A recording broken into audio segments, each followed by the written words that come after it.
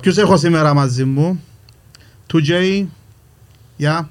Yeah, what up? Στέφανος και ο Στέφανος / Doody. Hello. Καλώς ορίσετε. Γίνεται. Νομίζω έχουμε πολλά να πούμε σήμερα. Καλώς ορίσετε αρχικά. Thank you for having us. Είσαστε έτοιμοι? Πανέτοιμοι. 2J, άντε ξεκίνα, πέ μας. Καλώς ορίσατε στο σημερινό βίντεο. Πείτε μου εσύ. Λοιπόν, σήμερα θα είναι λίγο διαφορετικό podcast γιατί πιάνουμε διάφορα ηλικιακά group. Έχουμε τα 20, τα late 20s, τα mid 30s και τα 30 φεύγα. Yes. Λοιπόν, σήμερα θέλω να κάνω μια κουβέντα όσον αφορά γιατί έχουμε artists δαμέ και οι τρεις σας ασχολείστε με μουσική πέραν του YouTube, πέραν του TikTok. Ναι. Που τα είπαμε και έτσι θέλω να κάνω μια συζήτηση γιατί ο 2J είναι από τους πιο παλιούς, ο Γιώργος, που ασχολούνται γενικά με τραπ μουσική. Νομίζω ότι το αγαπημένο σου είδες. Ασχολούμαι με τραπ, ναι, δαμε και 20 χρόνια. Με rap, sorry. Διορθώνεις με ρε. Να ακούσεις τα κομμάτια του full auto-tune. Ναι, ούλα autotune, ναι. Ναι. Λοιπόν, και ο Στέφανος που ασχολείται με τραπ. Είπα πριν, αλλά rap που εννοούσα για τον Γιώργο. Ναι. Νομίζω για αστείο είπες τραπ. Άφης με μου το Εγώ χάσεις. ασχολούμαι με ραπ. Τέλεια. Εντάξει. Τελεία. Στέφανος με τραπ. Τραπ. Και ο Doody λίγο πολλά. Κάνουμε και pop και trap και... Ναι, κοίτα, αρκεί να μου αρέσει το κομμάτι. Ενώ πιο flexible. Άρα είσαι πιο από... Όχι commercial, είσαι πολύπλευρο, mainstream καλλιτέχνης. Ούλοι έχετε κάποιον background, κάποιοι παραπάνω χρόνια. Εγώ το μόνο background που μπορώ να σας κάνω λίγο support από το DJing. Καλώς. Εντάξει. Άρα τα ξέρεις. Αν δεν με πολλά θέλετε πράγματα. πέτε μου να φύγω. Εντάξει. Τελειώνει το Καλύτερα Ναι, κομμάτια. Ναι. Λοιπόν, και το πρώτο μου θέμα που θέλω να βάλω κάτω σήμερα είναι παλιό ραπ, νέο ραπ και μετά να πάμε και προς το τραπ που ακούμε σήμερα. Απευθείας. Ναι, George, πάμε. God damn. Τι. Λίγο την άποψη σου, γιατί συζητιέται και σε πάρα πολλά podcast γενικά. Τι είναι το παλιό το ραπ, τι είναι το νέο το ραπ. Ή τραπ. Εγώ έμαθα με το παλιό ραπ, δηλαδή που τον καιρό που η παραγωγή μετρούσε πάρα πολλά. Δηλαδή τον καιρό που δούλευες σε μια παραγωγή για μέρες σε σύγκριση με το τραπ τώρα που θεωρώ ότι μέσα σε μισή ώρα φτιάχνεις έναν beat, φτάνει να έχει λίγο μπάσο και μια ωραία μελωδία παραγωγικά. Εντάξει, εγώ είμαι από τις μέρες που ο στίχος ήταν τα πάντα. Σε σύγκριση με τραπ που θεωρώ ότι η μελωδία που τραγουδάς είναι τα πάντα και δεν έχει καμιά σχέση το θέμα του τραγουδιού. Άρα εσύ θεωρείς σε έναν τραγούδι πιο σημαντικός ο στίχος ή η μουσική. Σήμερα, Όχι σήμερα, εσύ ο σαν Γιώργος. εγώ να ακούσω τον στίχο και την παραγωγή. Αλλά εντάξει, πιο πολύ είναι σαν εμένα γιατί επειδή δούλευα τόσα χρόνια με παραγωγή, αυτόματα ακούω την παραγωγή όταν ακούω ένα κομμάτι. Ναι, γιατί το θέλεις εδώ για να ακούσεις και Ναι, λίγο καταλαβαίνω ότι πιο πολλοί θα ακούσουν την παραγωγή. Απλά είναι να ακούσουν μουσική και αν τους φακάω ωραία στο αυτί, αρέσκει τους. Ενώ εγώ ακούω, μπορώ να καταλάβω πώς έφτιαξαν την παραγωγή. Ίσως γι' αυτό που με ενοχλεί η τραπ. η κατάσταση σήμερα. Ναι, ακούω πολλά πράγματα λάθος, παραγωγικά, που εγκόφτει του κόσμου πλέον. Νομίζω έχεις το σύνδρομο που έχουμε εμείς οι 30 και πάνω. Ενώ που είμαστε πιο technical guys, να το πω. Ή αν ασχολούμαστε μουσικά και αν γράφεις παραγωγή. Αν ένα κομμάτι έχει λάθος στο αυτί σου ενώ που θέλουν παραγωγής, αμέσως κάνεις το downgrade σαν κομμάτι. Μόνο και μόνο που έχει λάθος, άσχετα αν έχει ωραίο στίχο ή οτιδήποτε. Πολύ Εγώ λαλούν. παθαίνω το. Ναι. Αν ακούς ας πούμε έναν DJ και κάνει mixing ας πούμε και κάνει λάθος. Αλλά δεν νομίζω θέμα ηλικίας, γιατί πολλοί λαλούν εντάξει είσαι από άλλη φάση του hip-hop. Ναι, αλλά εν λαλώ ότι η παλιά hip-hop είναι καλύτερη για λόγω νοσταλγίας ή επειδή του το συνήθιζα. Πράγματι νιώθω ότι πέφτουν, like quality-wise, όλα πέφτουν. Όχι μόνο στη μουσική σκηνή, με τα πάντα. Και ταινίες και τηλεόραση και τα streaming services και πλέον έχουμε quantity χωρίς να έχουμε quality και θεωρώ ότι η μουσική πλέον είναι quantity πόσα τραγούδια θα βγάλω παρά τι τραγούδια θα βγάλω. Εννοείς ότι εντάξει, γινόμαστε press ή οτιδήποτε για να βγάλουμε παραπάνω περιεχόμενο ασχετά με το quality. Τούτο θέλεις να πεις. Ασχετά με την ποιότητα. Ναι. Δηλαδή όλοι είμαστε σε μια μανία να βγει περιεχόμενο. Ναι, ξέρω, έχω άδικο. Για να κρατάς τα νούμερα βασικά. Τούτο να μας το πείτε εσείς που ασχολείστε παραπάνω με τη νέα τάση. Εν είναι ότι νομίζω ότι ό,τι βγαίνει σήμερα είναι trash. Έχει πολλά καλά πράγματα που βγαίνουν. Ενώ το most of it όμως, most of it σήμερα δυσκολεύκεσαι να βρεις τα πραγματικά γαμάτα κομμάτια. Ανάμεσα στα σκουπίδια που βγαίνουν, εν λία τα διαμάντια ας πούμε που βγαίνουν. Θεωρώ εγώ. Είναι και αυτό, είναι το scarcity που κάνει κάτι πολλά πιο βαλιό από ενώ εγώ αν το πάρω από το κομμάτι μου παλιά που έπρεπε να διαλέξω ποια κομμάτια να έχω μες στα playlist μου, αν θα το πάρω με μουσικά, άσχετα με την τραπ τώρα, παλιά εντάξει μπορεί να είχα ένα pool τραγουδιό, λέγω 100 κομμάτια. Τώρα παιδιά sorry που να το πω, 100 κομμάτια την εβδομάδα. Αν κάτσεις να ακούσεις 100 κομμάτια την εβδομάδα, θεωρώ ότι αν ακούσεις και τόσο πολλά, νομίζω ότι γίνεσαι παραπάνω confused, εσυχίζεσαι ακόμα παραπάνω. Και μπορείς να καταλάβεις τι είναι καλό και τι είναι καλό για να το βάλεις μες στο selection σου, μιλώ από το κομμάτι μου. Εν ξέρω εσείς τώρα που ασχολείστε και το άλλο που θέλω να συντρώσω στον Γιώργο είναι το εξής. Παλιά έφτιανε έναν κομμάτι και όντως ήταν πολλά καλό, ενώ είχε πολύ διαφορά. Και ήταν καλό all time hit, ας πούμε, να μοιάζεις δεις τα λίγο, ας πούμε να μοιάζεις hip hop παλιά, παίζουν ακόμα σήμερα και μες στα κλαπ να τα ακούσεις. Ενώ που τη μουσική που λέμε σήμερα τραπ, θέμα να θα πάει 1-2 χρόνια να ακούεται. Μετά είναι aside, τούτη είναι η άποψη δική μου. Να πω κάτι τελευταίο σε αυτό πριν πείτε. Νιώθω ότι παλιά αν ήθελες να βγεις σαν ράπερ προς τα έξω πριν το ίντερνετ έπρεπε να σου με δισκογραφική. Ο κάθε ράπερ ήταν διαφορετικός. Παλιά αν έμοιαζες με κάποιον άλλον σε θέλαν. Γιατί everyone had to be different. Δηλαδή αν πάρεις τον Jay-Z, τον Busta Rhymes, τον Ludacris, τον Eminem, ο καθένας έχει δικό του ξεχωριστό style. Δηλαδή ένα yo και καταλάβεις ποιος είναι. Σήμερα εν της μόδας να ακούγεσαι σαν τον άλλον που μόλις βγήκε. Να είσαι look-alike με τους άλλους. Ναι, είναι πιο δύσκολο σήμερα να ξεχωρίζεις τους rappers. They all sound the same. Θεωρώ εγώ. Μπορεί να κάνω λάθος. Ναι, ισχύει. Τούτο ισχύει για τις παραγωγές, θεωρώ, για ενορχιστρώσεις και τα λοιπά.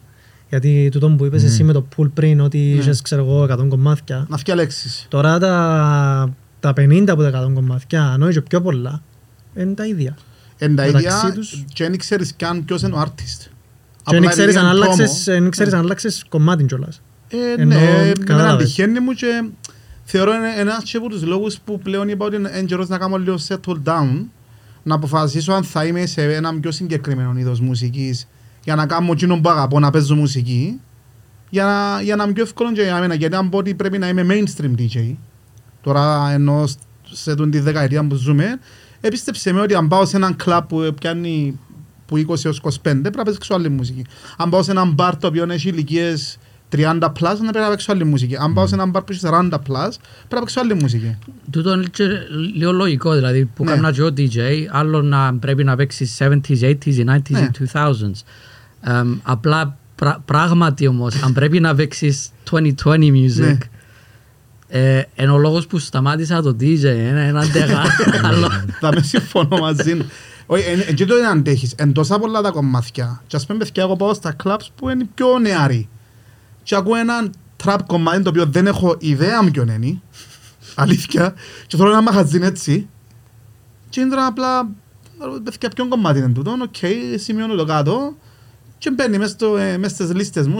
Αν πάω ποτέ και έχει το κοινό, να είμαι backup, να έχω το κομμάτι. Αλλά πραγματικά, δεν ξέρω το κομμάτι. Και μπορώ να σας πω έναν κομμάτι που άκουσα πρόσφατα και μου πείτε εσείς είναι παλιό.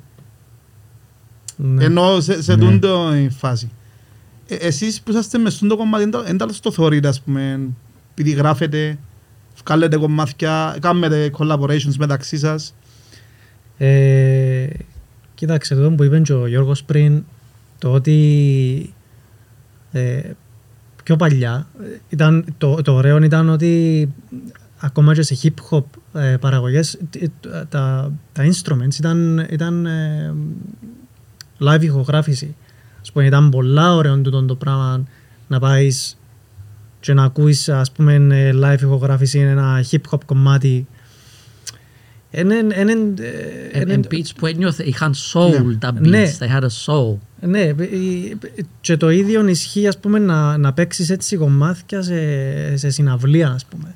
Ενώ και όχι μόνο hip-hop κομμάτια, ας πούμε, να κάνεις ένα πρόγραμμα με live orchestra, θεωρώ ότι είναι πολλά πιο ωραίο, πολλά πιο γεμάτο, ενώ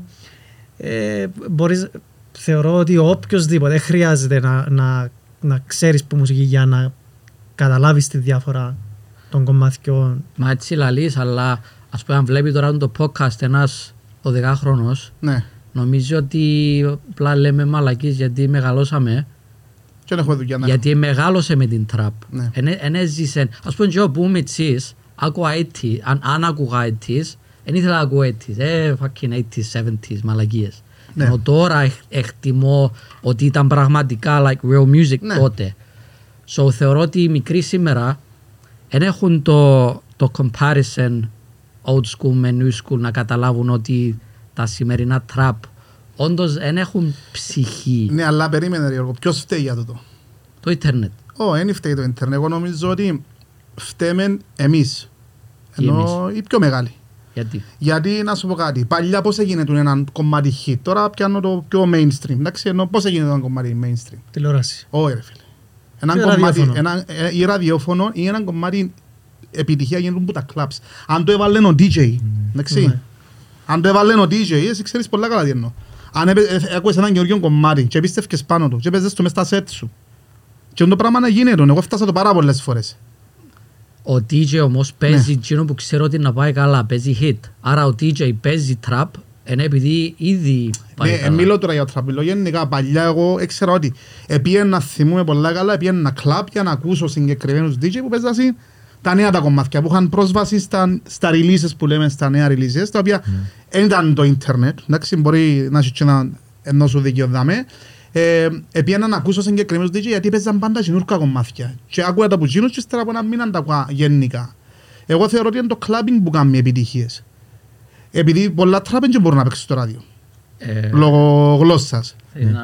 Ναι. Ναι, τα πιο πολλά. Τα πιο πολλά παίζουν στο ράδιο, δεν νομίζω. Όχι, τα πιο πολλά παίζουν στα κλαμπ, όχι στο ράδιο. Ακριβώς. Αλλά ο 15χρονος δεν πάει κλαμπ. Ο 12χρονος που τα ακούει ημέρα νύχτα στο τηλέφωνο δεν πάει κλαμπ. So, πού το έμαθεν? Spotify, TikTok. Exactly. Ναι, εγώ λέω σου παλιά έναν που πιστεύω ότι γίνουν τώρα, ρε φίλε, έχεις τα platforms. Ενώ ένα release μες στο Spotify, ρε φίλε, επειδή δεν engage με την τεχνολογία του Spotify, ρε φίλε, να το δω, ακούσουν που είχαμε. Εγώ θεωρώ, λόγω του ίντερνετ, ο καθένας τώρα μπορεί να κάνει κομμάτι. Παλιά έπρεπε να αγοράσεις μηχανήματα, you had to have a studio. Έπρεπε να φάεις λεφτά, ήταν πολλά λίγοι που μπορούσαν όντως να φτιάξουν μουσική. Σήμερα έχει άτομα που φτιάχνουν στο τηλέφωνο τους μουσική, κάνουν παραγωγές στο τηλέφωνο τους. So, που η στιγμή που ο καθένας μπορεί να κάνει τραγουδί, είναι λογικό ότι να βγουν παραπάνω σκατά, γιατί μπορεί ο καθένας να κάνει μουσική. Ναι ρε φίλε, αυτό που λέμε είναι η εύκολη πρόσβαση, easy access. Για μένα το ίντερνετ που τα χάλασε. Νιώθω. Για σένα. Για μένα. Να μας πει ο Άλης Πασουλίτη παραπάνω. Ναι, καταρχάς κατεβάς μας το λίγο κάτω για να μην χωνείς το πρόσωπο σου. Ναι, καταρχάς εγώ θεωρώ ότι τη τραπ πώς ερμηνεύεται, καταρχάς. Εσύ να μας πεις. Για μένα, τραπ σημαίνει παγίδα. Η μετάφραση της λέξης ακριβώς. Ναι, εγώ ας πες σκέφτομαι σαν trash, sorry που το άλλο, άμα μου λαλείς. Εντάξει, έτσι μου έρχεται, γιατί φίλε, είναι πολλά δύσκολο να βγάλω νόημα, δυσκολεύομαι πάρα πολλά να τα καταλάβω. Μιλάς για trash trap, έχει trap κομμάτια ωραία. Ναι, έχει ωραία. Κακό να τσουβαγιάζουμε. Όχι, εν και τσουβαγιάζω. Εγώ λέω σου, αρέσκουν μου κάποια κομμάτια τραπ, θέλεις να σου πω τώρα. Απλά η πλειοψηφία, ρε φίλε, δυσκολεύομαι να καταλάβω το νόημα, γιατί ραπ.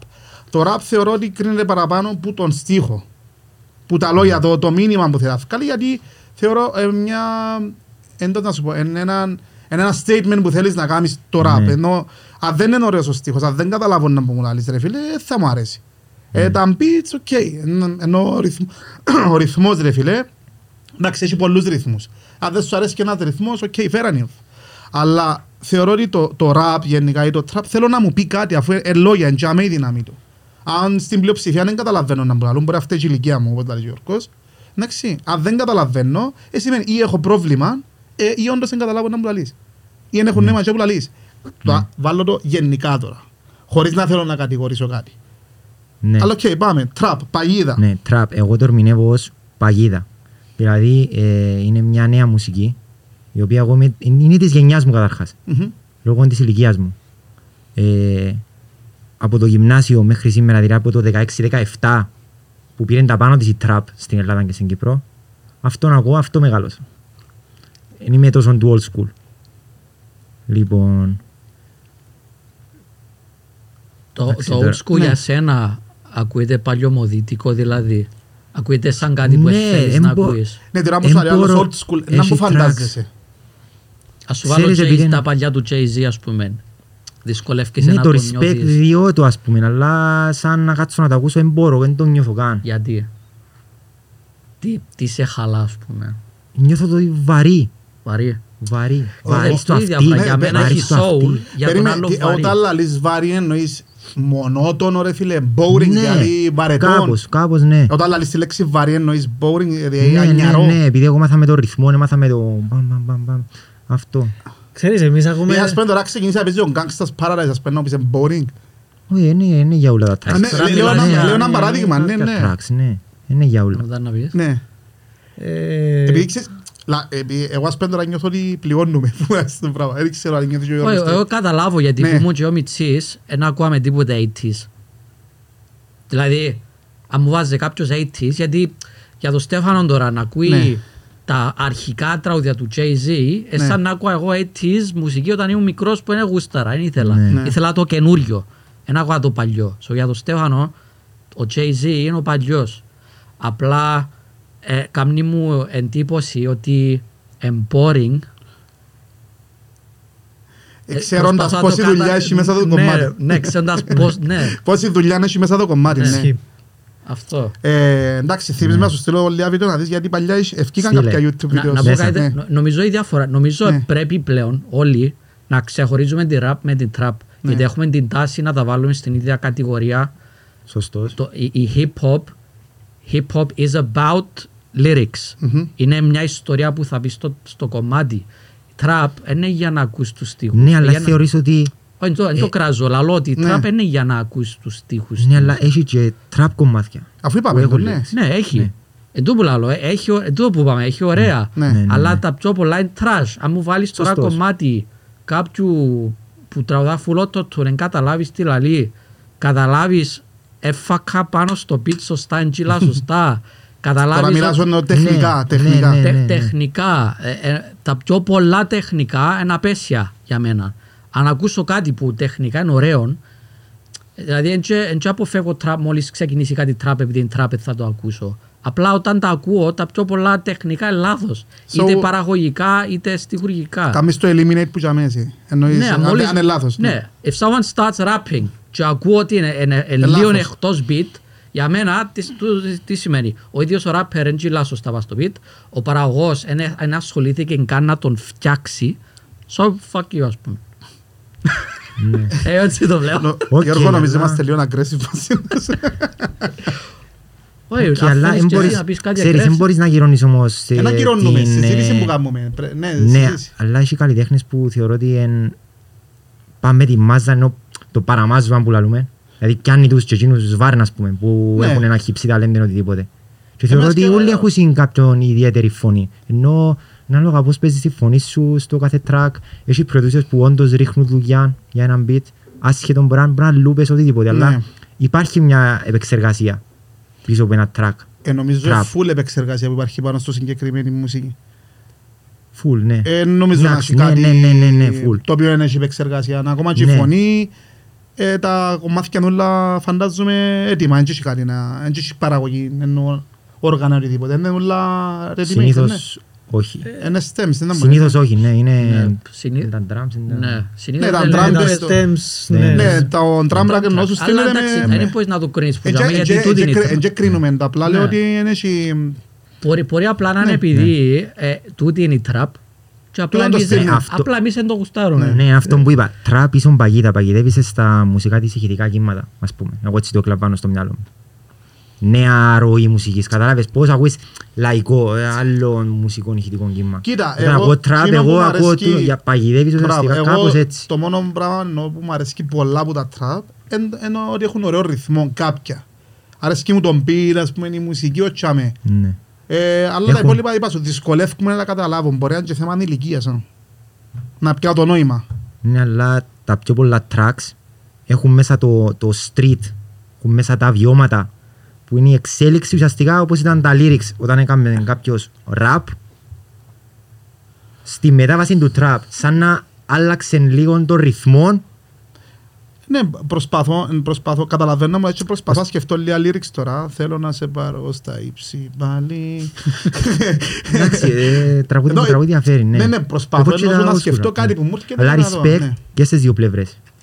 Γιατί αν δεν υπήρχε η old school που ήταν η βάση, δεν... Θα ήσουν σήμερα... Να παραδεχτώ κάτι που μπορεί να ακούγεται λίγο κάπως. There's a lot of music categories που μπορώ να κάνω respect.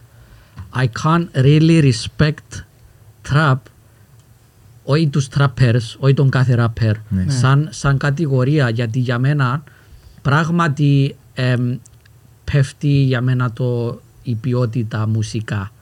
Δηλαδή δεν ακούω rock καθόλου, αλλά τη σέβομαι full, γιατί καταλάβω ότι για να φτιάξεις rock πρέπει πραγματικά να καταλάβεις που μουσική. Νιώθω ότι με τα πιο πολλά trap που βγαίνουν δεν χρειάζεται να ξέρεις τόσα πολλά από μουσική. Όχι ούλους, όχι τον καθέναν. Γιώργο, νομίζω γενικά τώρα στον decade που ζούμε δεν χρειάζεται να ξέρεις πολλά πράγματα. Δεν μπορώ να σεβαστώ τον άλλον. Δεν είναι μόνο θέμα μουσικής. Και άμα βλέπω YouTube κανάλια ή άμα βλέπω κάτι που καταλάβω ότι δεν χρειάστηκε πολλή δουλειά ή δεν έχει κάποια ποιοτική βάση, δεν μπορώ να το σεβάσω. Να το σεβαστώ. Ναι, να το κάνεις crap γιατί θεωρείς ότι είναι... Ναι, ακούγεται άσχημα που του δαλώ, αλλά... Έτσι είναι. I don't know, διαφωνείς. Θεωρείς ότι η τραπ είναι πιο ποιοτική από την old school, παραγωγικά, σαν σύνολο. Πες το που σκέφτεσαι. Παραγωγικά σαν σύνολο. Έγινα εγώ. Δεν μπορώ καν να τα συγκρίνω. Γιατί? Δεν τα συγκρίνω καν. Θεωρώ τα διαφορετικά. Έχουν κοινό στοιχείο, αλλά είναι διαφορετικά.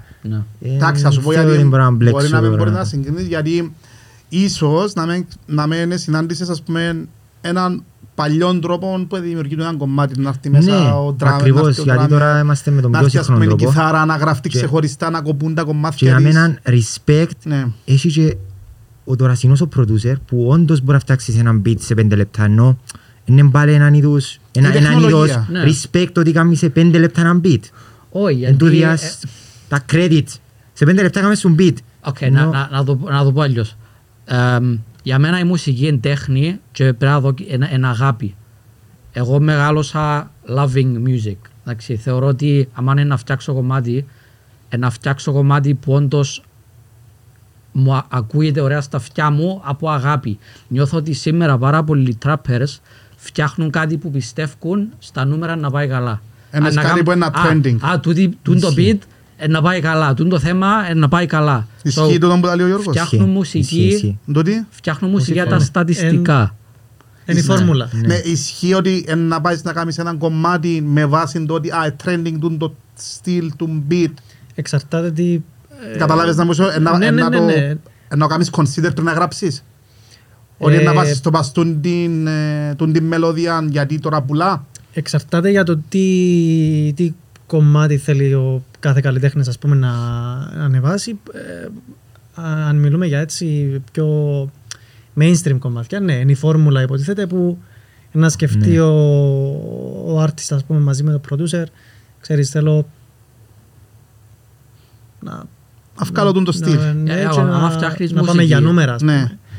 Άρα εννοείς γράφεται κομμάτι σε εισαγωγικά, γιατί πιστεύουμε ότι το πράγμα είναι να πουλήσει, να γράψει. Ναι, μα εγώ θεωρώ ότι είναι σημαντικό να σκεφτεί ένας καλλιτέχνης πάνω απ' όλα.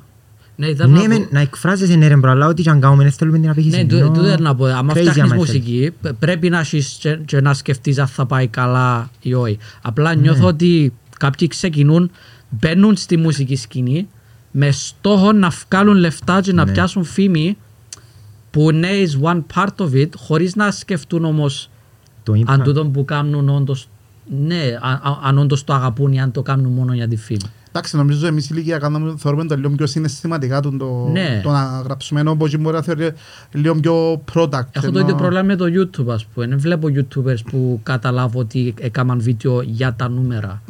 Ναι, τα νούμερα μετρούν, obviously, αλλά θέλω να βλέπω και have love. Ναι. Ενώ βλέπω πολλούς τραππers που δεν έχουν το πράγμα. Μπαίνουν στη σκηνή για τη φήμη. Εντάξει, είναι τούτο όμως, εγώ νομίζω είναι λίγο ηλικιακό το θέμα μας, γιατί νομίζω μεγαλώσαμε λίγο εμείς οι πιο μεγαλοί, ότι αν κάνεις κάτι πρέπει να το αγαπάς. Ενώ εσύ μπορεί να κάνεις κάτι απλά γιατί γουστάρεις. Εγώ συμφωνώ με το mindset. Ποιο, να το αγαπάς. Να είναι πάνω απ' όλα αυτό, ναι, να το αγαπάς. Να σε εκφράζει. Μπράβο, να σε εκφράζει, αλλά ας πούμε, ίσως εμείς να μεταφράζουμε την αγάπη μας με το effort, ότι βάλαμε πάρα πολύ effort να βγει, ας πούμε, λίγο να κάνεις ένα ωραίο μιξάρισμα, λίγο από το δικό μου το κομμάτι. Πιστεύω ή να σκεφτείς διάφορες αλλαγές που θα έβαλες, που θα σε κάνουμε άλλος. Μπορεί να παίρνουν λίγο πιο συναισθηματικά. Ενώ εσύ, ας πούμε, το κομμάτι της παραγωγής, ας σου το θέσω λίγο πιο απλά. Πατάς έναν κομμάτι και αυταίνει το φως, να σου το πω έτσι. Εμείς να σκεφτούμε δεν που χρειάζεται για να πάει το ρεύμα να ψηλαμπάει. Εσύ μπορεί να σου πει και πατώ κομμάτι αυτό φως, δεν χρειάζεται να ξέρω να που γίνεται που πίσω από τη διαδικασία. Και μπορεί να είναι και ο λόγος που το βλέπεις έτσι, ενώ σου θέλεις να δώσεις το credit του ανθρώπου που να κάνει το κομμάτι, να σχεδά αυτό κάνει για τα νούμερα. Έχω την άποψη ότι εμείς είμαστε λίγο πιο συναισθηματίες, νομίζω. Δεν ξέρω. Κοίτα, για να συμπληρώσω αυτό που είπε ο Γιώργος πριν, θεωρώ ότι, κάποιος που θέλει να ακούσει τραπ, να πει, θέλω να ακούσω τραπ. Τώρα θέλω να βάλω να ακούσω τραπ, ξέρω εγώ. Μετά από λίγη ώρα, ξέρω εγώ, μπορεί να θέλει να ακούσει old school, γιατί έτσι θέλει και την ώρα. Ή μπορεί να ακούσει pop, ρε φίλε. Ναι, δεν έχει να κάνει τώρα, μιλώ αποκλειστικά trap, rap, hip hop, rock, το οτιδήποτε, pop, R&B κτλ. Απλά, από ό,τι κατάλαβα, εκείνο που θέλει να πει ο Γιώργος, ότι διάσεβασμό, ας πούμε, στο unique και όχι σε εκείνο που μπορεί να κάνει οποιοσδήποτε, ας πούμε. Διότι μα έτσι μάθαμε εμείς. Ναι. Ευκαιρνε ένας άρτης του όμως είναι πολλά διαφορετικός πόνος. Εσύ όμως φακάς πολλά πας στο θέμα ότι είμαστε πιο μεγάλοι και μάθαμε έτσι. Όχι, και εννοώ ότι είναι τούτο που μας φαίνεται περίεργο, που εμάς δεν μας αρέσκει, ότι ο άλλος δεν έβαλε effort, ενώ για τα παιδιά common. Καταλαβες? Ναι. Εν που θέλω να καταλήξω ότι ίσως εμείς είμαστε λίγο πιο συναισθηματίες λίγο με το πόσο effort χρειάζεται, ενώ ας πούμε τα παιδιά μπορεί να μην τους ενδιαφέρει καν. Κοίτα, αν είναι έναν κομμάτι καλό, καταλάβεις τι μου θέλω να σου πω. Ναι. Τούτον καταλαβαίνω που το... ότι είναι και πολύ ενδιαφέρουσα αν είναι καλό, φτάνει να πουλά. Τούτον καταλαβαίνω. Κοίτα, να σου πω, επειδή εμένα προσωπικά τα ακούσματα μου είναι πιο πολλά από το εξωτερικό και να κάτσω να ακούσω πιο παλιά κομμάτια, να θκευάσω, ας πούμε, πώς ξεκίνησαν καλλιτέχνες, να δω συνεντεύξεις, να δω podcasts, να δω... να σου πω. Να δω, ας πούμε, ντοκιμαντέρς ή το οτιδήποτε, διότι αρέσκει μου τούτο που κάνω, δηλαδή και δούλεψα, ας πούμε, σε ηχογραφήσεις, ας πούμε, με live ορχήστρα, σε μαγαζιά, αλλά σε ασχολείσαι όμως, δηλαδή άμα δουλέψεις πάρα πολλά σε ένα κομμάτι και μετά ο άλλος βγάλει κάτι που καταλάβεις ότι έκλασε μέσα σε μια μέρα και πιάνει εκατομμύρια views. Ακριβώς, ναι. Σε χαλά... νευριάζεις. Ναι, σε ενοχλεί μέσα σου το κομμάτι. Νευριάζεις διότι εν τούτο, που τη μια νευριάζεις, όμως την ίδια ώρα καταλαβαίνω γιατί κάποιος είναι να κάτσει να ακούσει τραπ. Καταλάβες, θα με θέλω να καταλήξω ότι για τον ίδιο λόγο που με το ίδιο σκεπτικό που μπορεί να κάτσει, ας πούμε, να ακούσει το οτιδήποτε. Το θέμα είναι ότι δεν κάνουμε τώρα πρόβλημα γιατί ακούεις τραπ και εμείς δεν ακούμε τραπ ή οτιδήποτε. Απλά εγώ και που καταλαβαίνω είναι ότι στο τέλος της ημέρας κάνοντας τώρα συζήτηση, λέω εγώ τώρα να μιλήσω για τον Στέφανο, πρέπει να τον ενδιαφέρει, ας πούμε, τώρα αν το κομμάτι είναι έχει πάρα πολλή δουλειά. Ο Στέφανος θα κάνει δουλειά του, να φτιάξει το κομμάτι του, να πιάει το reach του, να καταλάβεις. Ναι, σωστό. Να μπορεί να κινηθεί. Νομίζω γι' αυτό που έχω, μου αρέσει, γιατί είναι το reach. Ναι. Τι να κάνω για το reach που μετράει είπαμε, αλλά πολλοί το κάνουν χωρίς αγάπη. Όταν το βλέπω να το κάνουν χωρίς αγάπη, τούτο με... Όχι να μην είμαστε αρνητικοί, ρε φίλε, εγώ ακούω πολύ τραπ, με θωρείς έτσι. Αλλά μόνο και μόνο για τη δουλειά μου. Καταλάβες. Θα βάλω τρανό να ακούσω ρε φίλε στο αυτοκίνητο, καταλάβες. Αλλά να ακούσω τα κομμάτια σου τώρα που να φύγουμε. Υπόσχομαι. Εντάξει, εγώ για να κλείσουμε λίγο το θέμα παλιά ραπ, νέα ραπ, τραπ. Εγώ θεωρώ ότι είναι κάτι νέο, a new wave. Ναι, έχουν έναν κοινό παρονομαστή το ραπ με το τραπ. Ναι, είναι ένα new wave. Εγώ πιστεύω πάλι να αλλάχτεί μετά κάτι άλλο. Εξέλιξη συνέχεια να υπάρχει στη μουσική. Ναι, σίγουρα πάντα υπάρχει εξέλιξη. Και το τι είναι να μείνει πίσω σαν λέγκαση, σαν οτιδήποτε, είναι να το δείξουν τα χρόνια. Γιατί τα πέλα που λαλούν ότι τραπ είναι να εξαφανιστεί και τα λοιπά, εγώ το πιστεύω καν. Κάποια tracks όπως τα old school είναι να μείνουν, κάποια είναι να χαθούν στον χρόνο, κάποια κομμάτια τραπ είναι να μείνουν, κάποια να χαθούν, έτσι θεωρώ. Τούτο γίνεται σε όλα τα ίδια. Ναι, αλλά συγκεκριμένα για τη τραπ, θωρείς, ακούνται συνέχεια και το παντού YouTubers, διάφοροι λαλούν ένα χαθεί, είναι μουσική. Αρνούνται κάποιο τη μουσική. Μπρο, αρνούνται κάποιο τη μουσική. Ναι, ξέρω, ναι. Ο Γιώργος μπορεί να πιστεύει ότι όντως είναι μουσική. Ναι, όντως πριν περίπου 7-8 χρόνια λαλούσα εντάξει να χαθεί όπου γινάθε και πάει strong ακόμα. Ωραία φίλε, σημαίνει ότι έχει κοινό. Σημαίνει ότι έχει fanbase και μεγαλώνει. Ναι. Νομίζω λίγο θέμα ωριμότητας, γιατί εγώ που ήμουν 20 άκουγα τον Jay-Z να μιλά για αυτοκίνητα και λεφτά και τώρα να ακούσω κομμάτι για αυτοκίνητα και λεφτά. I'm like, κατάλαβες, είναι θέμα ωριμότητας. Είναι ηλικιακό το... Ναι, αλλά όντως και εντάξει, βλέπω το και παραγωγικά πολλά έτσι, νιώθω ότι έπαιζε η ποιότητα. Αλλά εντάξει, μπορούμε να πάμε κύκλος με το θέμα συνέχεια. Θέλω να ρωτήσω κάτι. Έχεις κομμάτι τραπ που σου αρέσκει? Ελληνικό. Ωραία ερώτηση. Ελληνικό. Ναι.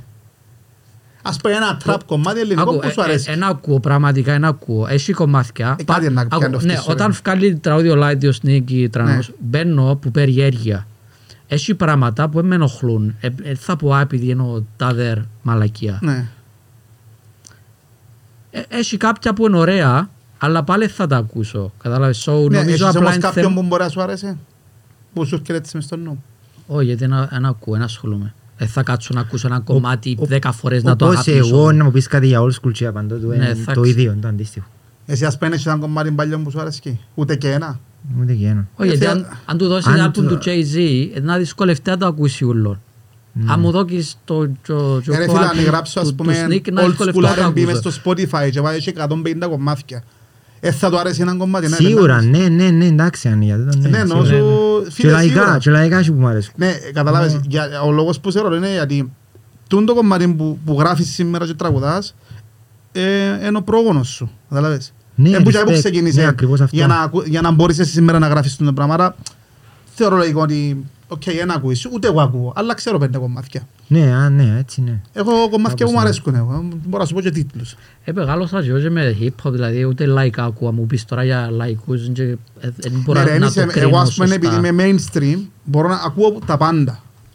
Δηλαδή να ακούσω ας πούμε όλα τα hits, να ακούσω και τα ελληνικά, και τα ξένα, και τα afro house, επειδή είναι η δουλειά μου να ασχολούμαι με όλα τα ίδια. Άρα εγώ να πάω να πιάσω τα diamonds που τα λες εσύ, όλα τα...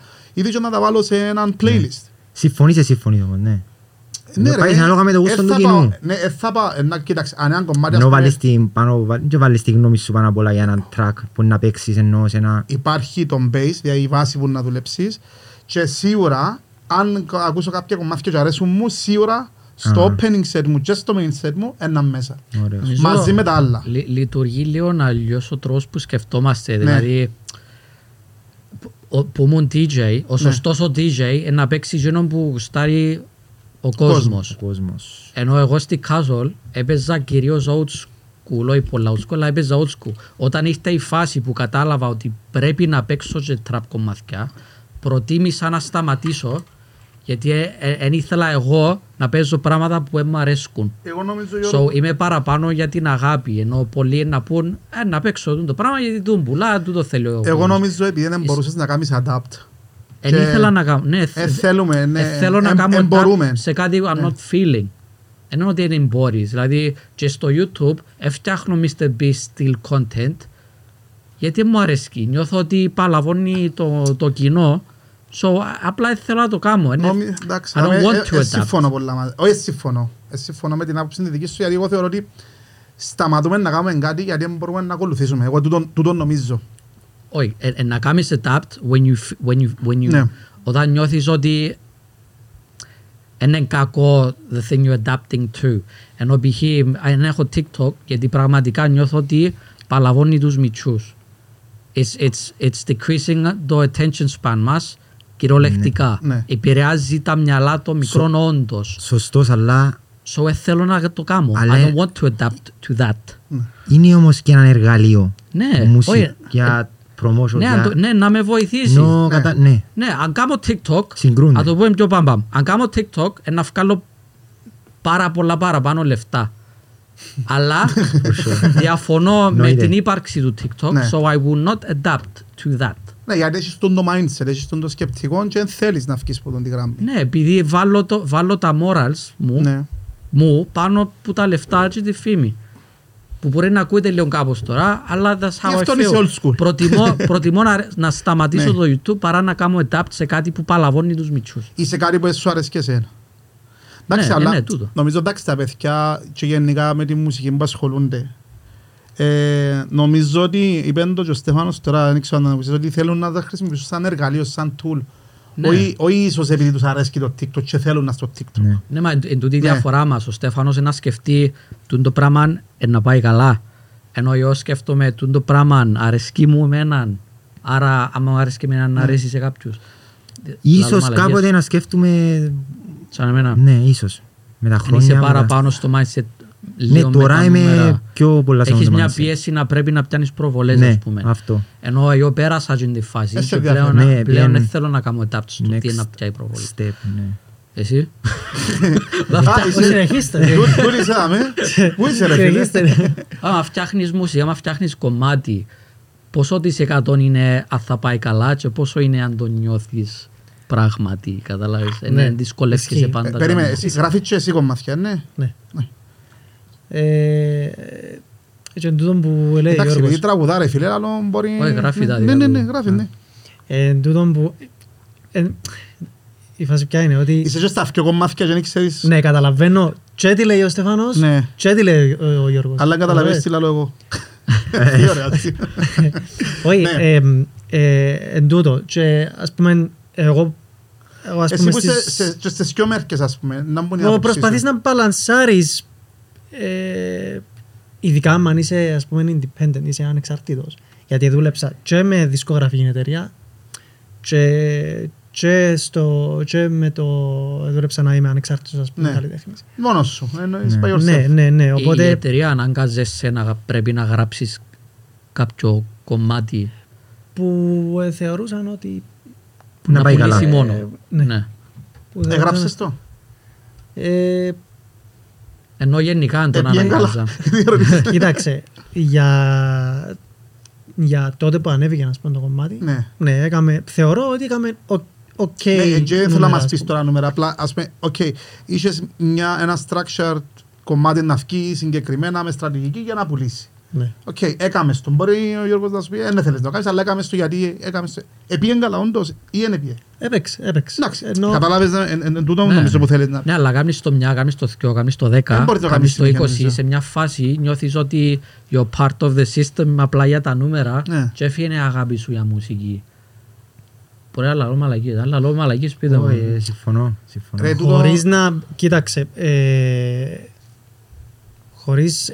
Εν και λέω σου τώρα ότι ήμουν σε μια δισκογραφική εταιρεία, ας πούμε, εν και λέω σου ότι εν ήταν ωραία, ας πούμε, είναι ωραίο το να είσαι, ας πούμε, σε μια δισκογραφική εταιρεία, απλά που κάποια φάση και μετά, επειδή έχει βάλουν κάποια, ας πούμε, δεν μπορείς να κάνεις εκείνον που θέλεις. Είσαι product της εταιρείας. Ναι. Ο Doody είναι product της εταιρείας, αν δεν πουλάει, they take him off the shelf. Πάμε στον επόμενο. Εμένα δώστε μου άλλο λεπτό, συνεχίστε εσείς. Συνεχίστε ρε, ακούω σας τα μένα. Καλά, εσύ πώς το βλέπεις, δηλαδή νιώθεις ότι είσαι product of the system ή κάνεις τον που αγαπάς ή και τα δύο? Όχι ρε μπρο, νιώθω ότι είναι μισό-μισό. Μισό-μισό. Μισό-μισό κάπως. Αλλά ξέρεις, εμείς κάνουμε και content YouTube, να σου το πω έτσι. Δηλαδή κάνουμε και motivation videos. Ναι. Είμαστε μια ομάδα, έχει μέσα YouTube, έχει μέσα μπαλάντες, έχει hip hop, έχει trap. Μια μίξη βασικά. Εννοείς ότι είναι μόνο τραγούδια, έκαμε και άλλα πράγματα. Ναι. Χρησιμοποιούν τις πλατφόρμες βασικά.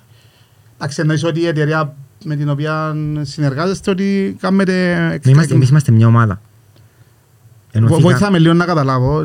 Εννοείς είσαστε μια ομάδα, είσαστε 5 trappers, 5 άνθρωποι που γράφουν μουσική. Είμαστε χωρισμένοι, 4 μουσικοί, 3 YouTubers. Ενωθήκαμε, ήταν ο καθένας ανεξάρτητα. Εσύ είσαι μουσικός. Θεωρείσαι μουσικός. Ναι. Ας πούμε, όταν λαλείς, ήμασταν 5 παιδιά που την Κύπρο μου κάναν YouTube videos. Βοήθαμε να καταλάβω. Ναι, ας εξηγήσω ακριβώς εντός ήταν η φάση. Ήταν ένα συγκρότημα που ονομαζόταν Matrix. Ήταν ο Έπι και ο Σνής. Καλλιτέχνες της ραπ μουσικής. Matrix ή Matrix. Matrix ονομάζεται η μπάντα. Λοιπόν, το 2015... Μπάντα, ήταν μπάντα εννοείς? Ναι, ήταν μπάντα. 2 άτομα, έκανα ραπ, μαζί, ντουέτο. Έφκαλα μαζί κομμάτια. Εφή εντάξει, είπαμε μπάντα, εγώ φαντάζομαι, ξέρεις, τράμε, φαντάζομαι άλλα πράγματα. Το 2015 με 2016 διαλύθηκε. Χωρίσασαι. Αλλά είναι στο ίδιο κανάλι, απλώς δεν είναι η ομάδα πλέον. Ενώ δεν κάνουν το κολλαπέν, φκένουν ως Matrix. Φκένει ως Σνής, ως Έπι. Και γυρίσαν το σε εταιρεία. Ναι, τούτοι δηλαδή άνθρωποι είναι δύο rappers, whatever. Βοηθάτε με γιατί με λάλλον λάθος πράγματα. Οι οποίοι ήταν μαζί, χωρίσαν τα και τώρα αποφασίσαν να κάνουν το Matrix. Λοιπόν, και αποφασίσαν να κάνουν να ενώσουν το YouTube της Ελλάδας με την Κύπρο. Εγώ ήμουν έναν παιδί που με επιλέξασαν να μπω για Κύπρο. Εντάξει, ουσιαστικά πιάσουν 3 YouTubers, 3 καλλιτέχνες της rap, με βάση τα κριτήρια που ήθελαν ήδη και στεγαζόμαστε όλοι κάτω από αυτήν την εταιρεία που ονομάζεται Matrix. Την ομπρέλα, σας εγκάλω που είναι μπράβο. Και κινούμαστε ο καθένας solo man, αλλά ομαδικά. Ξέρω αν το με πιάνεις. Υπάρχει ένα YouTube channel. Πώς είναι η Mad House Records, πώς είναι Capital Music. Ναι, πώς είναι Capital, ναι. Είμαστε one family, αλλά ο καθένας κάνει τα δικά του. Με δικό σου channel, με δικά σου media. Ένα channel, στεγαστήκαμε γιατί ο καθένας ένωσε τη δύναμη του για να μπούμε στο κανάλι. Ως τους Avengers. Είναι ομάδα, αλλά ο καθένας κάνει τα δικά του. Εγώ άλλο μου θα σου πω. Είσαστε κάτω από ένα YouTube channel και έχει ο καθένας το playlist του για να καταλάβω καλά ή όχι. Με βλέπεις. Ναι. Βοηθάμε να καταλάβω. Μπορεί να νίκεις. Πώς είναι Capital Music, ξέρεις, μέσα ο Light, ο Τρανός, ο ένας, ο άλλος. Ναι, αλλά όλοι φκαινούν που το channel της Capital. Μπράβο, αυτό είμαστε και εμείς. Απλώς εμάς περιέχει μέσα Q&A, interviews, podcast, motivation videos, shorts, daily life, συναυλίες. Μπράβο, τώρα βοηθάς με να καταλάβω. Άρα είσαστε... Releases από τον καθένα, ναι. Άρα είσαστε που διάφορα, και YouTubers, και μουσική. Μπράβο, αυτό. Ο Doody είναι κάτι άλλο, είναι μαζί σας. Όχι, τώρα... Ναι, Στέφανος. Εν είσαι και εσύ μες το Matrix. Όχι, ναι, απλά για να καταλάβω. Ασχέτως το ότι... Λόγω των Doody που είμαι... Ας πούμε με τον Έπι που είμαι στη Matrix... Γνωρίζεις, εντάξει, απλά εγώ ρωτώ αν είσαι στο ίδιο γκρουπ, ήταν πολλά... Όχι, με τον Έπι συνεργαστήκαμε. Ο Στέφανος Χριστοφή όμως τώρα... Μες στο team του... Πάει καλά. Ναι, να χαρά, ναι. Θεωρώ ότι είναι το κάτι διαφορετικό, γι' αυτό πάει καλά. Δηλαδή είναι και άλλη εταιρεία στην Ελλάδα που να κάνει και motivations και Q&A's, αλλά σοβαρά, όχι τρόλ. Είναι κάτι παραπάνω από μια δισκογραφική. Ναι, μια ομάδα. Αλλά όλοι προσφέρουμε που κάτι το διαφορετικό. Είμαστε μέσα από διάφορες ηλικίες, δηλαδή από 17 χρόνων μέχρι 30. Ναι. Προσφέρουν όλοι τη δική τους πινεγιά και στο σύνολο φαίνεται ωραίο σαν content να μπει κάποιος να παρακολουθήσει. Εσύ κάνεις και Q&A, ας πούμε, πέρα από τα κομμάτια σου, κάνεις και άλλον περιεχομένο. Motivation videos, Q&A's, κάνουμε podcast, μουσική. Όταν λαλείς, ας πούμε, motivation, εσύ, ας πούμε, πέρα από το κομμάτι, είναι η ερώτηση που είχαμε πριν, να κάνεις και άλλα πράγματα, να κάνεις και Q&A, να κάνεις και motivation speech, ας πούμε. Μπράβο, ναι. Όπως είναι ο Έπι που, κυρίως είναι ο Έπι που τα κάνει τούτα. Και απλώς μπήκα και εγώ στη φάση σιγά σιγά επειδή νιώθω τα πραγματικά. Άρα το να κάνεις motivate, τι outcome θέλεις να έχει το motivation που διάσεις, ας πούμε, ποιο θέλεις να παρακινήσεις και να κάνει τι, ας πούμε. Μπρο, να μην ακούς ποτέ σου εκείνους που σου λαλούν αρνητικά σχόλια και θέλουν να σε πάντα από κάτω. Γενικά, κάμε εκείνο που θέλεις. Δεν μπορεί να σου πει οποιοσδήποτε δεν μπορείς να καταφέρεις. Έχεις κάτι μες στο νου σου, να πάεις μέχρι τέλους. Έχεις έναν πλάνο μες στο νου σου, να πάει να το κάνεις μέχρι τέλους. Άρα να μην ακούτε TJ. Μην ακούτε να μου λέει ο Γιώργος. Ωραία μπρο, να φιλτράρεις παραπάνω, εντάξει, κατάλαβε. Αλλά να σου πω, Στέφανε μου, εγώ θα σου πω κάτι. Να φιλτράρεις. Έρχομαι τώρα, πάμε πίσω σε αυτό που είπαμε πριν. Να φιλτράρεις. Όταν είσαι overexposed σε περιεχόμενο, νομίζω ότι έρχεσαι σε μια φάση που δεν ξέρεις τι να φιλτράρεις.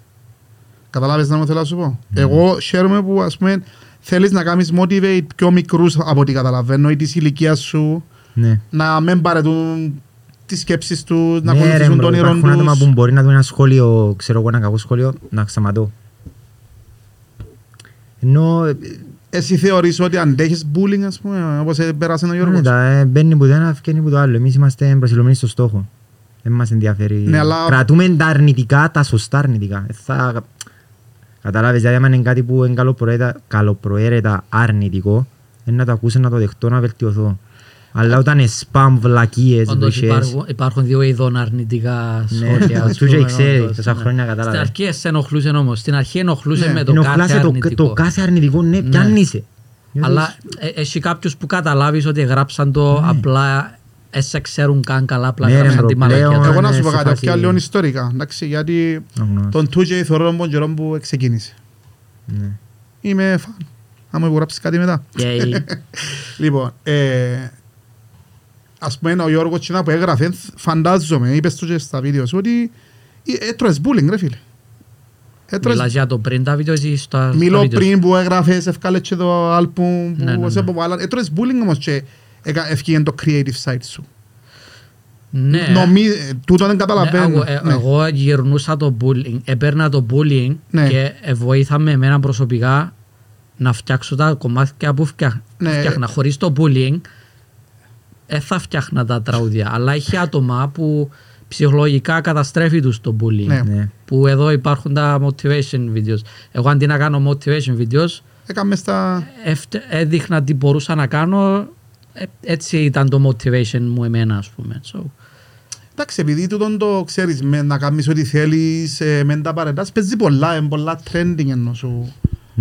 Και θεωρώ ότι εσείς, η ηλικιακά πιο κάτω, θεωρώ ότι είσαστε πιο soft, ενώ στο να δεχτείτε πίεση και ξέρω εγώ. Εγώ θεωρώ ότι είμαστε λίγο πιο hardcore, εμείς τρώμε και ξύλων. Με γελάς ρε. Και βασικά φίλε εμείς ας πούμε τρώμε ξύλων, αν είσαι κάποιος που είχε bullying για νοδέρεις. Μπορεί να είναι επειδή σήμερα υπάρχουν περισσότερες πιέσεις. Οι πιέσεις ή έχει παραπάνω νομοθεσία, να καταλάβες. Γι' αυτό που σου λέω ότι πιστεύω ότι οι μητσοί γενικά τώρα εσείς στις ηλικίες είσαστε λίγο πιο soft και θεωρώ το λίγο περίεργο να μην προσπαθείτε παραπάνω. Καταλάβες, εγώ πιστεύω ότι περάσαμε πιο dark ages, να το πω έτσι. Έφαμε ξύλο, έφαμε bullying, ειδικά στο στρατό ρε φίλε, που τους παλιούς έτρωγαμε ξύλο ρε φίλε.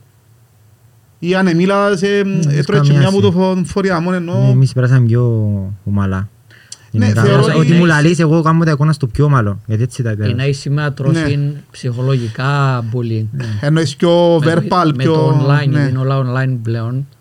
Τρώσει ψυχολογικό bullying. Εγώ για να σου πας, επειδή πιάνω και εγώ αρνητικά σχόλια από τα podcast, απλά ρε φίλε, με ενοχλούν καν, ενώ δεν καν πάνω στο attention μου, αν μου πει κάποιος, έγραψε μου κάποιος, δικά με ο πασίτσα με, αλλά οκ, ενώ με ενοχλά. Ενοχλεί θέλει λίγο. Όχι καθόλου. Όχι καθόλου. Εντάξει, που τη μια χάρηκα γιατί άλλο έπαιρνε, κάποιος με έκαμε notice. Κάποιος μπήκε στη διαδικασία να μου γράψει, εγώ χάρηκα, πια το on the other side. Αλλά το να κάνεις motivation νομίζω ότι πολλές φορές γινόμαστε motivated για λάθος λόγους, ενώ γενικά όλοι μας. Αλλά το να κάνεις κάποιον να πιστέψει να κάνει τα όνειρα του, θεωρώ ότι είναι που τα πιο ωραία motivation που μπορείς να δώσεις. Αν είναι τούτο που προσπαθείς να μεταφράσεις. Με κάθε βίντεο που κάνουμε θέλουμε να περνούμε ουσιαστικά τα μηνύματα θετικά. Εντάξει. Και να προσπαθείς να γίνεσαι καλύτερος μέρα με τη μέρα και να μην χάνεσαι, να λιώνεσαι με τα social media που σε βομβαρδίζουν με λάθος. Εσύ όμως είσαι όλη μέρα μες στα social media. Δεν είσαι social media active. Ενεργός. Μόνο για business πλέον. Ενώ πριν ας πούμε μπαίνεις να δεις, να θυκευάσεις κουτσομπολιά. Δεν θέλω να έχω και να κοπάρω. Θέλω να έχω επιρροές. Να με βλέπω, γιατί άμα βλέπεις κάτι συνέχεια και ακούεις κάτι, επηρεάζεσαι θέλοντας και εμείς. Δεν μπορεί να μου βγει σαν copy-paste μετά. Άρα εννοείς ότι η δουλειά τώρα... Δηλαδή να μπω να τσακάρω στα social media. Ναι ρε Στέφανε, άρα τώρα επειδή έχεις δουλειά να κάνεις, σταμάτησες να ασχολείσαι με τα social media όπως ασχολείσαι πριν και είσαι μόνο focus, συγκεντρωμένος. Business, ό,τι αφορά τον business κομμάτι. Ναι, ένα βάλω κομμάτι μου, αν πιάνει τα views, θα πιάνει τα clicks του. Μπράβο αυτό. Άρα καταλήγουμε στο συμπέρασμα ότι οι παραπάνω έχουμε δουλειά να κάνουμε και είμαστε μέσα στα social media και καταστρεφούμαστε. Εγώ είμαι λίγο με την άλλη άποψη, με την αντίθετη. Μπορεί ο Doody να συμφωνήσει μαζί μου. Εγώ νομίζω, εγώ βλέπω πάρα πολύ content γενικά. Ναι. Και δεν κάνω copy-paste, αλλά βλέπεις πολλά, όπως εσύ ας πούμε ακούεις πολλά, επηρεάζεσαι από πολλά και μετά όταν κάτσεις να γράψεις τραγούδι ή άμα κάτσω να κάνω βίντεο, έχεις πολύ inspiration από διάφορα που είδες χωρίς να το καταλάβεις. Δεν ξέρω, αν ακούεις εσύ πολύ μουσική και όταν γράφεις έχεις... Ναι, το που λέει ο Γιώργος ισχύει. Απλά εγώ νομίζω ότι τούτο έχει να κάνει με τον καθέναν το πώς τον βολεύει να δουλέψει, το πώς τον βολεύει να είναι η διαδικασία στο να δουλέψει ας πούμε μετά στο οποιοδήποτε content. Είτε τραγούδι, είτε YouTube. Ναι.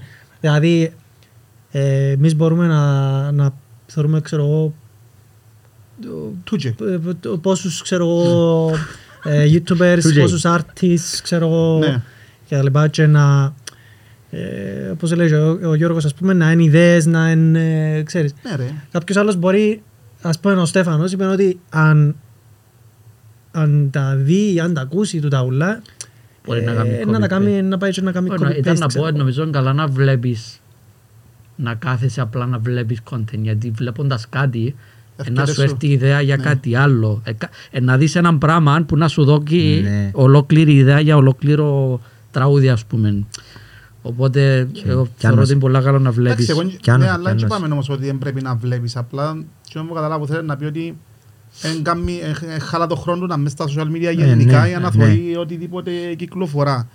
Εντάξει, αλλά εσύ με τη δουλειά σου να κάτσεις να ακούσεις άλλους καλλιτέχνες. Ναι, στον έναν περίπου ναι ακούω, για να ξέρω πού κινούνται οι υπόλοιποι. Να δω τι level παίζει. Άρα για να είσαι εσύ μες στο... Βλέπεις τις διαφορές μας. Βλέπεις τις διαφορές μας. Άρα για να είσαι εσύ μες στο... Εν και κρίνω, απλά άλλο τώρα τις διαφορές μας. Να κάτσει να δει what's trending για να ξέρω τι να κάνω.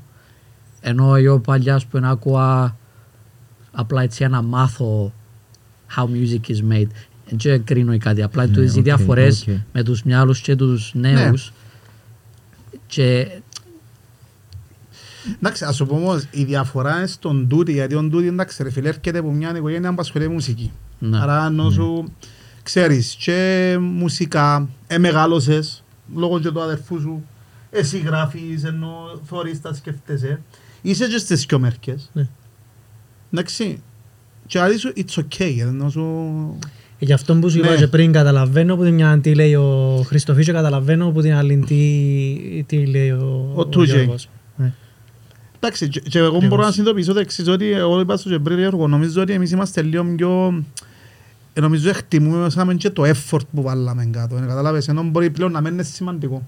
Δεν ξέρω ότι είναι να βάλουν effort. Όχι, δεν είπα ότι βάλουν, χωρίς να πω, απλά εμείς νομίζω μπορεί να είσαι και παραπάνω. Έφασε ρε φίλε, έφαγε 10 ώρες να βγάλουν το κομμάτι, έφαγε ένα μήνα να γράψει το... Ναι, για μας μετρούσε παραπάνω το effort της. Ναι. Αλλά άλλο κάτι λάθος, πέτω. Όχι, νομίζω είναι και που καταλήγω, αλλά θωρώ τον ότι είναι passionate, θέλει να βγάλει το πράγμα. Εντάξει, να παρακολουθήσει, να το πάρει, να παίξει λίγο πιο safe, θα ρισκάρει.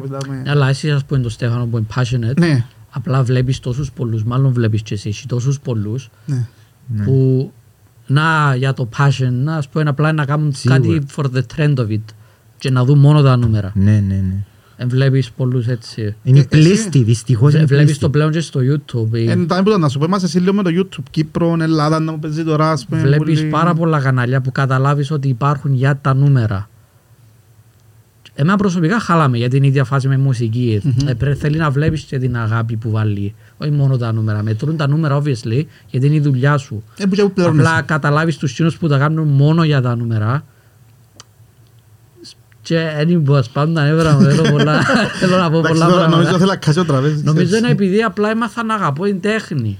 Και το YouTube κατά κάποιον τρόπο εν τέχνη κάποια πράγματα. Κάποια κανάλια βάλουν τέχνη στα βίντεο τους. Όταν ο άλλος κάθεται μόνο και ασχολείται μόνο με το τι να πάει καλά trending wise. Είναι το ίδιο πράγμα, Γιώργο, νομίζω με όλες τις δουλειές. Δεν υπάρχει ψυχή. Νομίζω είναι το ίδιο με όλες τις δουλειές και διορθώνετε με και εσείς. Παλιά, για να είσαι DJ, έπρεπε να ξέρεις να μιξάρεις. Έπρεπε να... Για να πάμε και πιο πίσω, ας πούμε, που ήταν και τα pick-ups, ας πούμε, οι μεγάλοι... Ναι, έπρεπε να ξέρεις. Έπρεπε να ξέρεις, πραγματικά να ξέρεις τις στροφές, να μειώσεις, να αυξήσεις. Ήταν δύσκολο όντως, γιατί, εντάξει, και εγώ θυμούμαι διαχρονικά ότι κάπου ένιωσα, ξέρετε πέλε, μάνα που γίνηκαν όλοι DJs. Τώρα παιδιά είναι και DJs να πάνε δουλειά, αλλά ώστε εγώ που είμαι στο industry. Εν καλό το δείγμα σου, γιατί παλιά μπορεί ίσως να κάνεις κανένα λίγο λάθος ή κάτι. Σήμερα, αν έχεις το laptop, μπορείς να κάνεις τα πιο τέλεια mixes. Τούτο σημαίνει ότι ο DJ που παίζει με laptop, επειδή είναι τέλεια τα mixes τώρα, που είναι όλα αυτόματα, είναι καλύτερος που των παλιών, που μπορεί να μην είναι ακριβώς on point το κάθε mix. Κοίτα, ο παλιός ο DJ είναι πιο καλός στο live performance. Γιατί ξέρει ότι αν πάει κάτι λάθος μπορεί να το διορθώσει. Θέλω να πω ότι το ίδιο ισχύει και με το YouTube και με μουσική. Δηλαδή, ο ήχος της τραπ μουσικής είναι πολλά καθαρός, είναι πολλά clear in your ears. Νέος, ναι. Σημαίνει ότι είναι καλύτερο από το old school που είναι λίγο πιο, πώς το είπες εσύ, λίγο βαρύ. Βαρύ εννοεί boring, βαρετό. Εννοεί ότι βαρκέται το. Ας πούμε με το... Και βαρύ στα αυτήν νιώθω ότι και αφού συζητούμε YouTube, να δεις ένα βίντεο του Mr. Beast που έβαλε 2 εκατομμύρια για να φτιάξει το βίντεο και είναι παραγωγάρα. Αλλά επειδή ξέρω ότι έκαμε το για τα νούμερα, εγώ προτιμώ να δω κάποιον που μου αρέσει το χιούμερ του, που κάθεται στον καναπέ του και κάνει Q&A και είναι entertaining. PewDiePie αρέσκει σου? Αρέσκει μου, kinda. Δεν το αρέσκει. Όχι, κάνει πολύ clickbait το PewDiePie, μου αρέσκει το πράγμα. Αλλά σαν αυτό, είναι μαλάκα, δεν θα δεις το PewDiePie και είναι το μαλάκας. Καταλάβεις ότι αγαπά τον που κάνει ο PewDiePie. Ενώ για μένα π.χ. ο Mr. Beast είναι μόνο τα νούμερα. Ναι, αλλά κάνει κάτι perfect. Προσπαθεί να κάνει το perfect video. Εξαρτάται πώς το βλέπεις. Εγώ επειδή θέλω πάντα να βλέπω την αγάπη στην τέχνη, χαλάμε ο Mr. Beast και να δω τον άλλον που το κάνει από αγάπη. Τώρα δεν σημαίνει ότι είναι καλός ο Mr. Beast. He's number one in the world σε δουν που κάνει, αλλά βλέπει μόνο τα νούμερα. Και that's how the world is πλέον, με ούλα και με το YouTube και με μουσική, everything's about the νούμερα. Νομίζω να μας πούν τα παιδιά, είναι όλα νούμερα. Ή ας πούμε ο μάνατζερ σου, η δισκογραφική να σε προσεγγίσει μόνο για τα νούμερα. Που τη στιγμή που... Ενώ ας πούμε όχι τόσο για τη δουλειά σου. Πιστεύω είναι both. Συνδυασμός. Είναι συνδυασμός. Τι βάρει παραπάνω, πιστεύεις ότι βάρει παραπάνω? Εγώ νομίζω είναι both. Νομίζω ότι αν είσαι άχρηστος ράπερ αλλά πουλάς πάρα πολλά ή είσαι γνωστός στο TikTok, τούτο μετρά σαν εταιρεία. Ανάλογα με το κάθε παράδειγμα. Το παράδειγμα, ναι. Εγώ νομίζω it's all about numbers. Έπεσε η ποιότητα. Everything's about the numbers που πέφτουν. Μπράβο ρε, εν το perception όμως, η αντίληψη γενικά της συγκεκριμένης δουλειάς διαφορετικά. Ας πούμε εγώ αν δω έναν DJ τώρα που ξεκίνησα να σου πω πριν, που πες με το laptop. Είναι καλός DJ, είναι καλός ρε φίλε, απλά δεν ξέρει το παλιό, τη μεθοδολογία, καταλάβες. Είναι καλός DJ άμα είναι το laptop που κάνει όλη τη δουλειά, είναι καλός DJ. Το laptop κάνει τη δουλειά σε έναν βαθμό ρε φίλε, μετά είναι επιλογές, είναι η προσωπικότητα του, αν δεν έχει ούτε κοινό. Και λαλό είναι τέρμα Χριστός, αλλά παλιά μετρούσαν ούλα, ενώ τώρα το laptop κάνει μίξ και ίσως απλά θυκαλέει τα τραγούδια. Μπράβο, χρειάζεται να είσαι τόσο καλός και φαντάζομαι και στη μουσική. So έπεσε η ποιότητα. Ρε, και διαφωνώ μαζί σου. Αλλά νομίζω δεν έχει σχέση με την ηλικία. Νομίζω απλά οι μικροί δεν έχουν να συγκρίνουν, δεν μπορούν να συγκρίνουν γιατί δεν ξέρουν τα παλιά. Ενώ εμείς που ξέρουμε και τα παλιά και τα καινούρκα έχουμε μια σύγκριση και μπορώ να δω κατά καιρούς πώς έπεσε η ποιότητα, ενώ ο Στέφανος μεγάλωσε δαμέ και δεν έχει να συγκρίνει. Εν τον ενδιαφέρει όμως. Ναι, τον στην ενδιαφέρει. ηλικία που είναι τον ενδιαφέρει. Ναι, Ας πούμε εγώ τώρα που είμαι ο Γιώργος, εγώ εκτίμησα ας πούμε πολλά τα 80's rock που ταινίες. Τώρα τα εκτίμησα στα 30 πλάς μου. Και κάθομαι και ακούω τα λέω ρε φίλε, γίνεται να γράφανε τις κομμάτια. Καταλαβες, δηλαδή ακούεις τα όργανα και μου σου λέει να ακούσεις τα όργανα τα αντάλλο. Οκ. Αλλά και πάλι, το YouTube είναι το θωρείς ρε του και να κινείται. Τώρα εσύ που έχει 10, 12, πόσα, 10... Και το YouTube όπως στη μουσική. Πόσα χρόνια έχει που κάνεις YouTube ενώ... 11. Φουλ επάγγελο. Τον Οκτώβρη κλείνω 11 χρόνια. 11 χρόνια. Ναι. Εντάξει, άλλαξε πάρα πολλά. Δηλαδή και τώρα είναι για τα νούμερα. Γι' αυτό που είναι έτσι YouTubers. Δεν είναι επειδή είναι μαλάκες YouTubers. Απλά αν δεν κάνεις κάτι για τα νούμερα, το YouTube θα σε βοηθήσει. Θα σε σπρώξει. Ο αλγόριθμος. Ναι, είναι τέρμα attention span, watch time. Βασικά το watch time επηρεάζει το attention span των μικρών. Αν δεν ξεκινήσεις το βίντεο σου μπαμ με υπότιτλους, ο 10χρονος που like, οι μητσοί βλέπουν YouTube κυρίως παραπάνω από τους μητσούς. Τώρα δεν κάνω βίντεο για μητσούς, αλλά είναι ο μητσής που να κάτσει να σου δώσει το watch time σχεδόν σε όλους μας. So αν δεν ξεκινήσεις το YouTube σου βίντεο όπως τα TikTok βίντεο που είναι bam in your face, χάνεις τον κόσμο. Εντιαμε το YouTube τώρα, που δεν μου αρέσει και εμένα προσωπικά το στυλ. Άρα η φιλοσοφία TikTok ας πούμε. Ναι, κουντούν και σπρώχνουν και τα shorts. Everything's about bam in your face. Γι' αυτό που πέτασε ο Mr. Beast. Είναι πολλά bam. Αν βάλεις Mr. Beast βίντεο, το πρώτο δευτερόλεπτο, he's got you. Υπότιτλους bam, πάει απευθείας στο θέμα. Ναι. Που είναι κακό ή καλό, απλά βλέπεις ότι είναι για τα νούμερα. So like, γι' αυτό που εγκάμνω adapt σε εκείνο, γιατί μου αρέσει και προσωπικά εμένα να βλέπω έτσι content. So εγώ τώρα ας πούμε πέφτουν τα κανάλια μου που το δέχομαι γιατί εγκάμνω keep up με το trend, επειδή δεν θέλω. Εντάξει, ενοχλείς όμως. Ενοχλεί με που θέμα επαγγελματικά ενοχλεί με γιατί είναι δουλειά μου. Ναι. Αλλά ψυχολογικά με τρώει, με ενοχλεί. Δέχομαι το γιατί εγώ φταίω. Εγώ έναν ο TikTok. Εγώ θα κάνω έτσι στυλ content.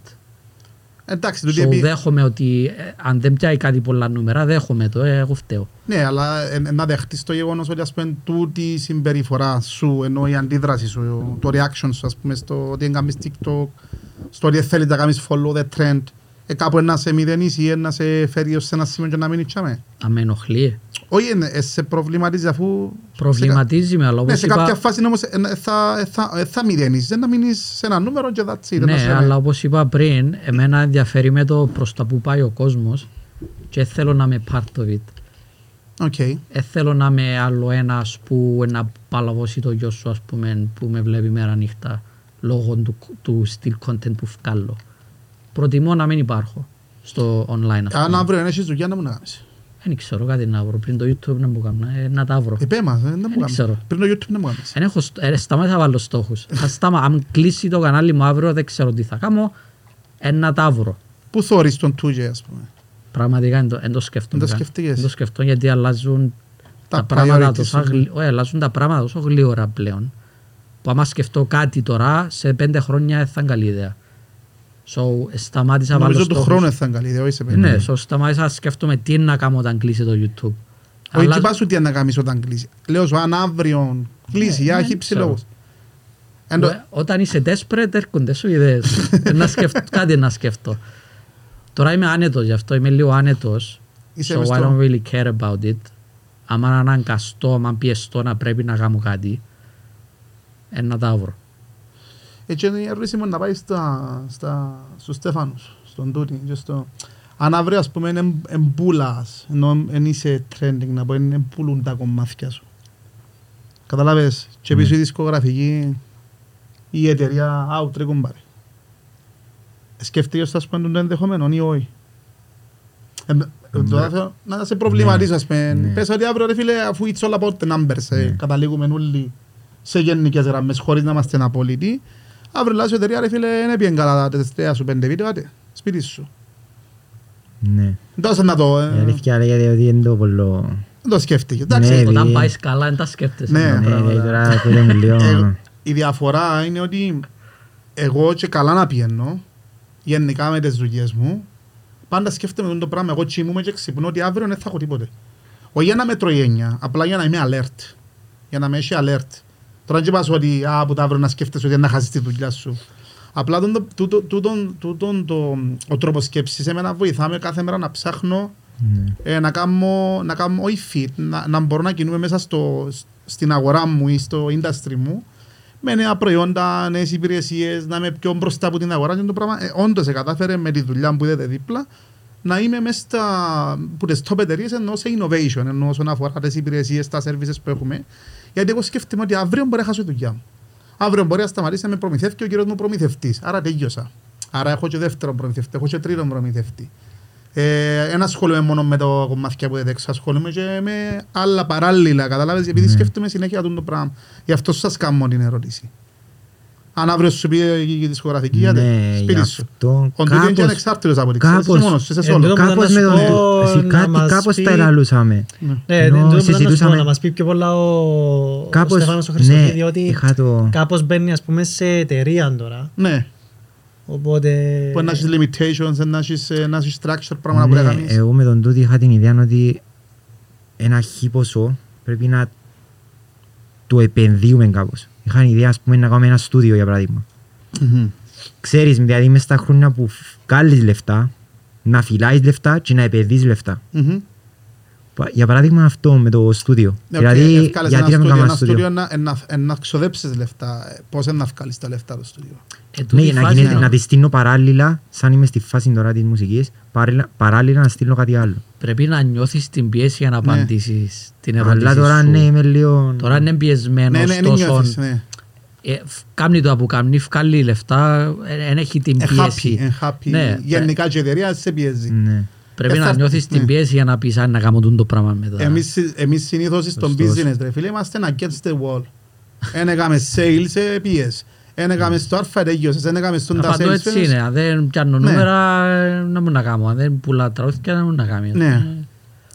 Εγώ νιώθω εδώ γιατί εν άμεσον το impact, αν δεν πουλήσω σε ένα χρόνο. Ή σε 6 μήνες, αν δεν είμαι στα νούμερα που πρέπει, να μου φανεί. Γιατί θα μπορώ να καλύψω τα κενά μου. Άρα λέω, εγώ είμαι alert συνέχεια ότι αύριο έκλεισα. Ενώ με την καλή έννοια έκλεισα και το πράγμα κάνει με alert συνέχεια. Νομίζω το business model του Doody είναι λίγο καλύτερο. Εμάς είναι άλλη φάση γιατί εσύ πουλάς κάτι και βλέπεις μόνο income-outcome. Εμπούλω, έχω και services, έχω και υπηρεσίες. Άρα μια εταιρεία ή ένας πελάτης είναι να βασιστεί πάνω μου για τα services που του παρέχω ή μόνο για τα products μου. Καταλάβεις, άρα είναι πολύ πλευρά, είναι μόνο products.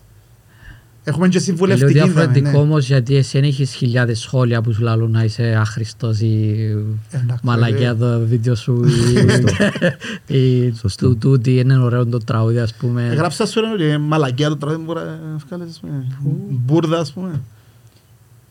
Δεν τέλος το παίρνεις. Να σου πω... Προβληματίζεσαι ή να λες... Κοίτα. Ασχολούμαι με τη μουσική διότι αρέσκει μου μουσική. Αν σου αρέσκει η μουσική που κάνω, πόμπα.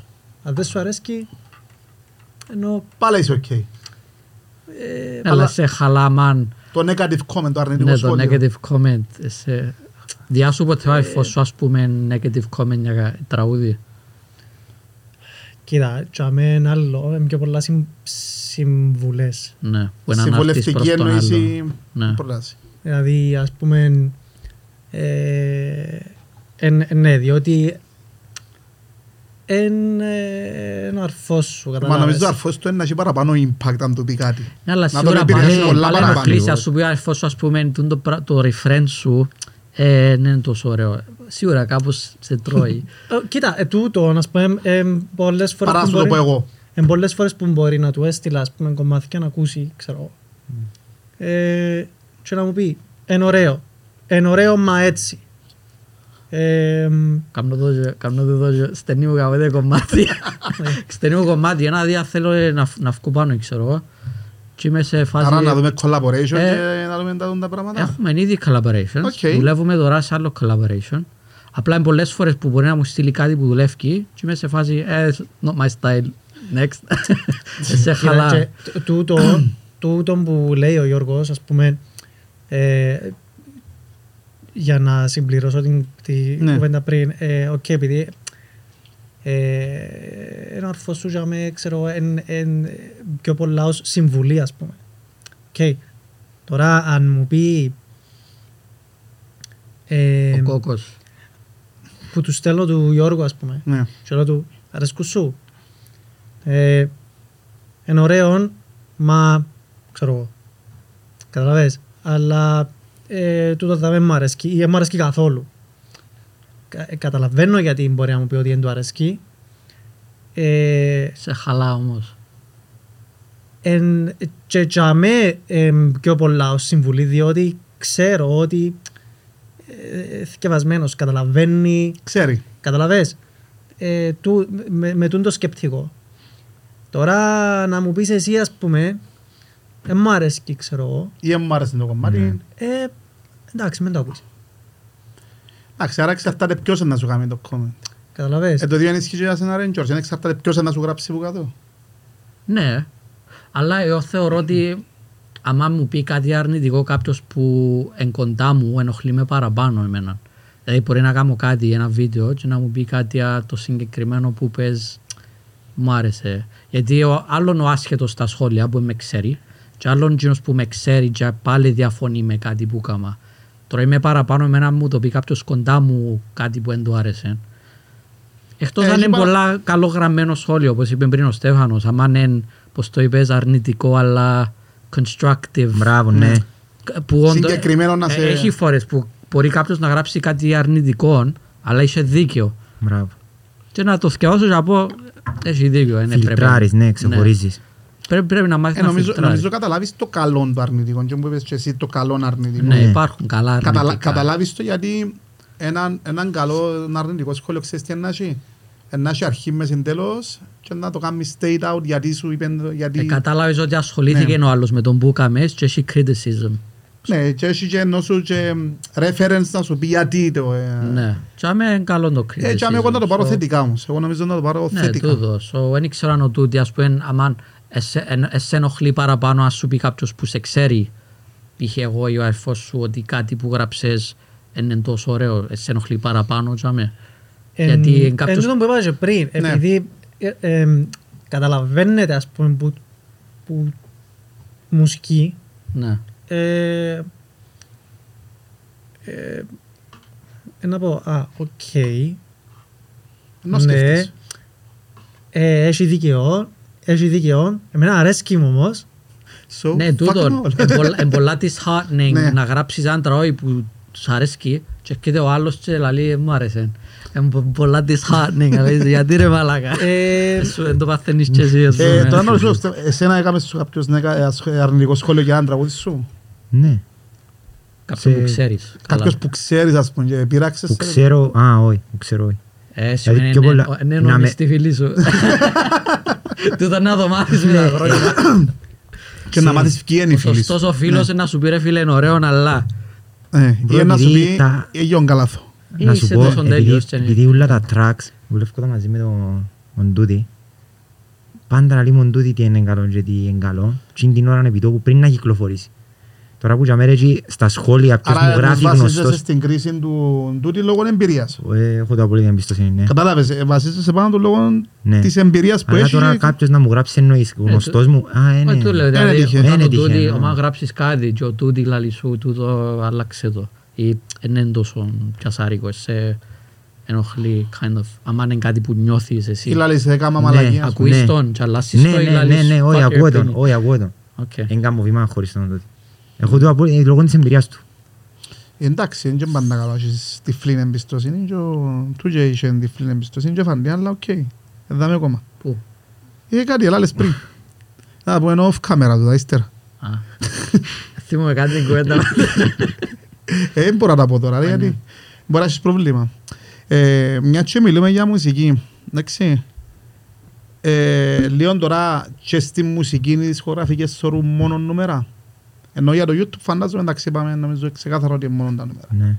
Ενώ ας πούμε μια εταιρεία δισκογραφική να δει μόνο τα νούμερα. Και όπως σου ρώτησα και πριν, απλά επειδή δεν το συζητήσαμε.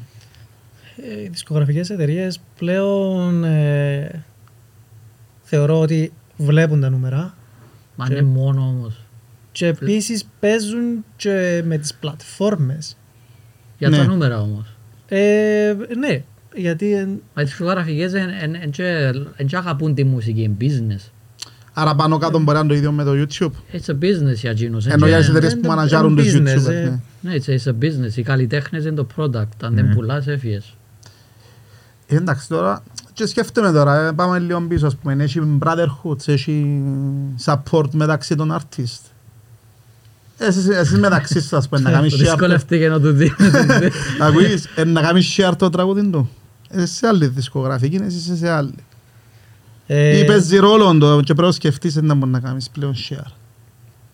Κοίταξε να δεις. Πρώτα απ' όλα, αν μου αρέσει, ξέρω εγώ, το κομμάτι. Ναι. Οκ.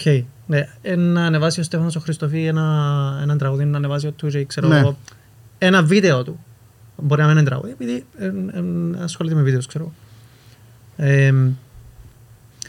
Εν τούτον που λέμε και πριν, off camera, ότι βλέπω ότι εν έχει support που locals ή που local artists σε local artists. Άρα εννοείς, αν το πιάμε τώρα σε κυπριακά δεδομένα, ενώ στην Κύπρο. Ναι, ας πούμε... Γράφω εγώ κομμάτι. Είμαι διάσημος. Λέμε τώρα, υποθετικά. Και γράφω εγώ κομμάτι, αλλά δεν είμαι φίλος μαζί σου, είμαι φίλος με τον Στέφανο τον Χριστοφή. Εντάξει. Και κάνει το share. Ενώ δεν το κάνει share, γιατί έχει πρόβλημα με τούτο, εννοείς ότι θα με κάνει support ασχετά είναι φίλος μου ή όχι. Ή έχει κόντρες, για ποιο λόγο, ας πούμε. Να σου πω, δεν ξέρω, ίσως και να μην... Δεν θα σου πω. Ίσως και να μην ισχύει. Βλέπω ότι ανεβάζει ένας artist, ας πούμε, ένας καλλιτέχνης που την Ελλάδα... Ένα κομμάτι. Βλέπεις τους ούλους. Δεν είναι ανάγκη να ασχολούνται με το business. Influencer. Μιλώ για τον οποιοδήποτε τώρα. Ναι, οκ, πες ότι ευκάλεν τώρα λέμε ως sneak ένα κομμάτι. Πάει και βλέπεις τους ούλους ανεβάζουν το story.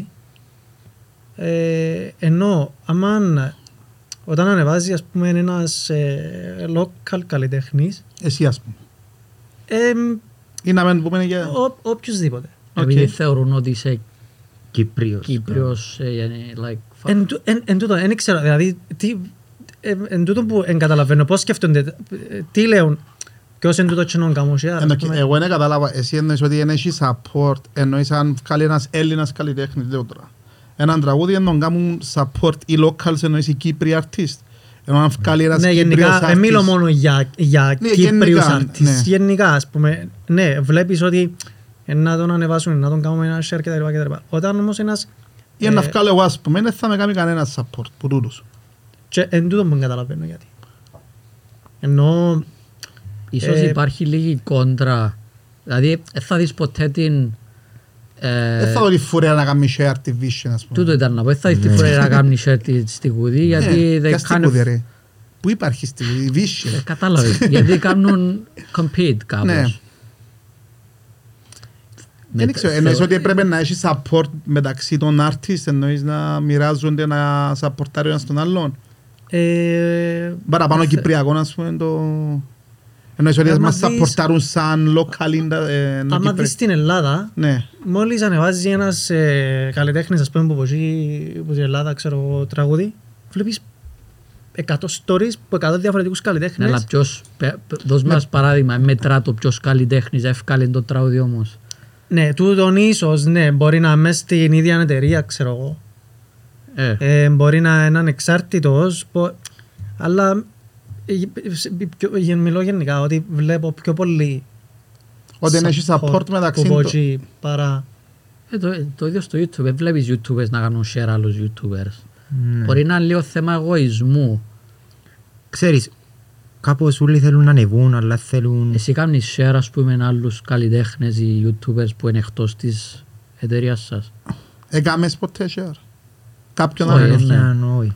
Θέμα, εντάξει, κάνω τα δικά μου τώρα, θέλω να ασχοληθώ τώρα με τούτο, αφού προσπαθώ εγώ να κάνω. Νομίζω ότι έχουμε το και εμείς, ενώ ας πούμε, γιατί να με κάνει share, μπορεί να έχουμε και εμείς λίγο μέσα μας.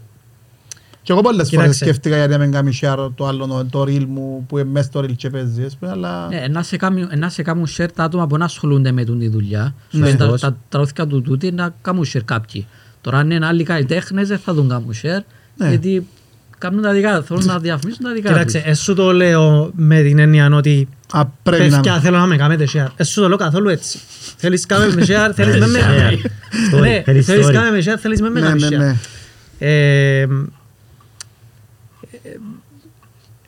Εννοώ ότι γενικά δεν υπάρχει το οικογενειακό support. Νιώθεις ότι είναι αλληλεγγύη μεταξύ των artists. Και μπράβο, το community, το που είπε ο Στέφανος Χριστοφή τώρα. Γίνεται ας πούμε συγκεκριμένα on purpose με κάποιον στόχο. Δεν γίνεται ας πούμε για το καλό του industry. Λέμε ότι εκείνοι που θα κάνουν support ας πούμε, θεωρώ ότι είναι εκείνοι που να πούν πρέπει να κάνουμε ένα community να ανεβεί λίγο η φάση μες στην Κύπρο. Καλά, η Κύπρος δεν έχει community ενώ με trappers, rap και ξέρω εγώ, δεν έχετε. Δεν είσαστε πολλοί. Ο καθένας τα δικά του βασικά, έτσι είναι ενώνονται. Εγώ κατάλαβα, γνωρίζοντας το Μάριο Τιούπε, κατάλαβα ότι λίγο της μόδας τώρα οι ηλικίες τούτες να κάνει και YouTube, να γράφει και μουσική, να κάνει και λίγο... Με άλλους εννοείς ή μεταξύ τους. Να το κάνεις, όχι μεταξύ, να το κάνεις ας πούμε σαν... Γιατί ο Μάριος νομίζω κάτι, έκαμε ένα δυο τραγούδια, ναι. Ναι, έχουμε και μαζί. Και μαζί με ο Μάριο του που έχουμε τραγούδια. Ναι, ενώ ας πούμε νιώθω ότι είναι κάτι το οποίο αν είσαι YouTuber πρέπει να κάνεις και κομμάτι, πρέπει να γράψεις και το ένα, πρέπει να κάνεις και το άλλο. Δεν ξέρω αν είναι για τα views ή αν είναι για το content, αλλά νιώθω ότι ηλικιακά όλοι θέλουν να κάνουν το πράγμα, δεν σημαίνει ότι πετυχαίνουν το όλοι. Αλλά εγώ νιώθω που τα θωρώ λίγο. Κάποιοι έχουν τη μουσική μέσα τους, κάποιοι κάνουν το για το show. Κάποιοι φτιάχνουν στην πορεία, ανάλογα. Εγώ τούτο νομίζω ότι θωρώ παραπάνω στις ηλικίες, όχι ενώ πιο κάτω, ενώ στα 20-18 που προσπαθούν να κάνουν και το vlog τους, να κάνουν και το... Πειραματίζονται κάπως. Για να δουν. Ας πούμε όταν μου είπε ο Μάριος ότι έχει τραγούδι, με θωρώ, μα πού, τι. Και ύστερα μπήκα το κομμάτι, είδα τα views, λέω, πού κάνουμε εγώ τα μέσα μου. Πού είμαι, γιατί υπάρχω. Απλά εντάξει, είναι πάνω στο attention, είναι μέσα στα πράγματα που ασχολούμαι. Και λέω εγώ για το κομμάτι πριν που λέμε ότι γιατί ας πούμε να μην ανεβάζεις ας πούμε τον άλλο, τι βλέπεις ότι ας πούμε επειδή είναι οι νούμερα ας πούμε να μην τον ανεβάζω. Εγώ προσέχω πάρα πολλά ποιους κάνω search έτσι μόνο και μόνο για να με φαίνεται σαν spam content. Δηλαδή ξέρω εγώ προσωπικά ότι άμα κάνω share κάτι που δεν έχει καμιά σχέση με εμένα, οι άλλοι που με κάνουν follow για μένα να το δουν σαν spam content. Ότι προσπαθείς να τους σπαμάρεις εσύ. Ναι, και το πιο που με ενοχλεί είναι το ότι ας πούμε στο Instagram αν κάνω share που θεωρείται spam content, χάνω followers. Ναι, άρα εννοείς ότι... Που είναι η δουλειά μου τον τη στιγμή. Εν είσαι ο εαυτός σου με λίγα λόγια. Ναι, μπορεί εσύ να κάνεις share λόγω τον Doody. Ας πούμε, αν κάνω share μια χορηγία να αρέσκει καθόλου του κοινού. Αν κάνω share έναν καλλιτέχνη. Επειδή δεν είσαι Instagrammer, είσαι YouTuber. Ναι, αλλά γενικά, ας πούμε, και στο YouTube, αν κάτσω και μιλήσω για 30 δευτερόλεπτα για έναν καλλιτέχνη άσχετον, ένα αρέσκει του κοινού. Εννοείς να μιλήσεις για κάποιον που κάνει YouTube βίντεο, ας πούμε, κάνει κάτι άλλο. Μες στο Twitch, ξέρω εγώ. Γενικά, ας πούμε, δεν κάνω share άλλους καλλιτέχνες για να μην θεωρείται spamming. Ούτε τον Doody κάνω share, ούτε τον IC το να έκανα τα δικά μου τα τραγουδικά ίσα που τα κάνω share. Κάνω τα share και φορές και δεν το ξανακάνω γιατί φοβούμαι ότι να τους φανεί σαν θεωρηθεί spam και να ξεκινήσεις να χάνεις. Ναι, και έτσι τα social για μένα βλέπω ότι χάνω κοινό όταν κάνω share κάτι που δεν έχει σχέση με μένα. Στο YouTube. Άρα είναι αυθεντικό το περιεχόμενο, είναι original content. Ναι, στο YouTube. Μόλις ξεκινήσει η χορηγία, γιατί μπορείς να δεις σε ποια φάση του βίντεο έφυγε ο άλλος. Μόλις ξεκινήσει η χορηγία, έφυγε ο άλλος. Κάνω share κάτι που δεν έχει σχέση με μένα, unfollow ο άλλος. Εγώ προσωπικά γι' αυτό που το κάνω. Τώρα δεν ξέρω αν οι άλλοι... Εννοείς αν ισχύει τούτο που λες εσύ με ότι δεν κάνουν support μεταξύ τους. Μπορεί, αλλά δεν ξέρω. Ναι, τούτο που λέει ο Γιώργος καταλαβαίνω το, οκ. Απλά, εντάξει, να σου πω, γενικά βλέπω ότι Zero community, δεν υπάρχει community. Εν παίζει support σε local καλλιτέχνες. Παλιά υπήρχε. Δηλαδή παλιά, εγώ στο θέμα YouTube, παλιά έβλεπες πολλούς YouTubers να κάνουν βίντεο μεταξύ τους μαζί. Τώρα δεν το πολλό βλέπεις. Τώρα γίνει και μια κόντρα. Ποιος να πάει trending, ποιος να πιάει number one trending. Γίνει λίγο κόντρα. Επειδή όλοι κάνουν και το ίδιο στην content πλέον, εν κόντρα μεταξύ τους. Άρα ποιος έκαμε το καλύτερο κόβι, ας πούμε. Έλα άλλο αποκλειστικά. Απλά παίζει παραπάνω κόντρα πλέον. Βλέπεις το και στη μουσική, νομίζω. Βλέπεις κόντρες να είναι σκοντές. Εγώ θα το ρωτήσω εσείς που ασχολείστε, επειδή είναι κόντρα. Τούτες οι κόντρες που θεωρούν μεταξύ των trappers, rappers, whatever, είναι αληθινές ή απλά για τα νούμερα και τούτες?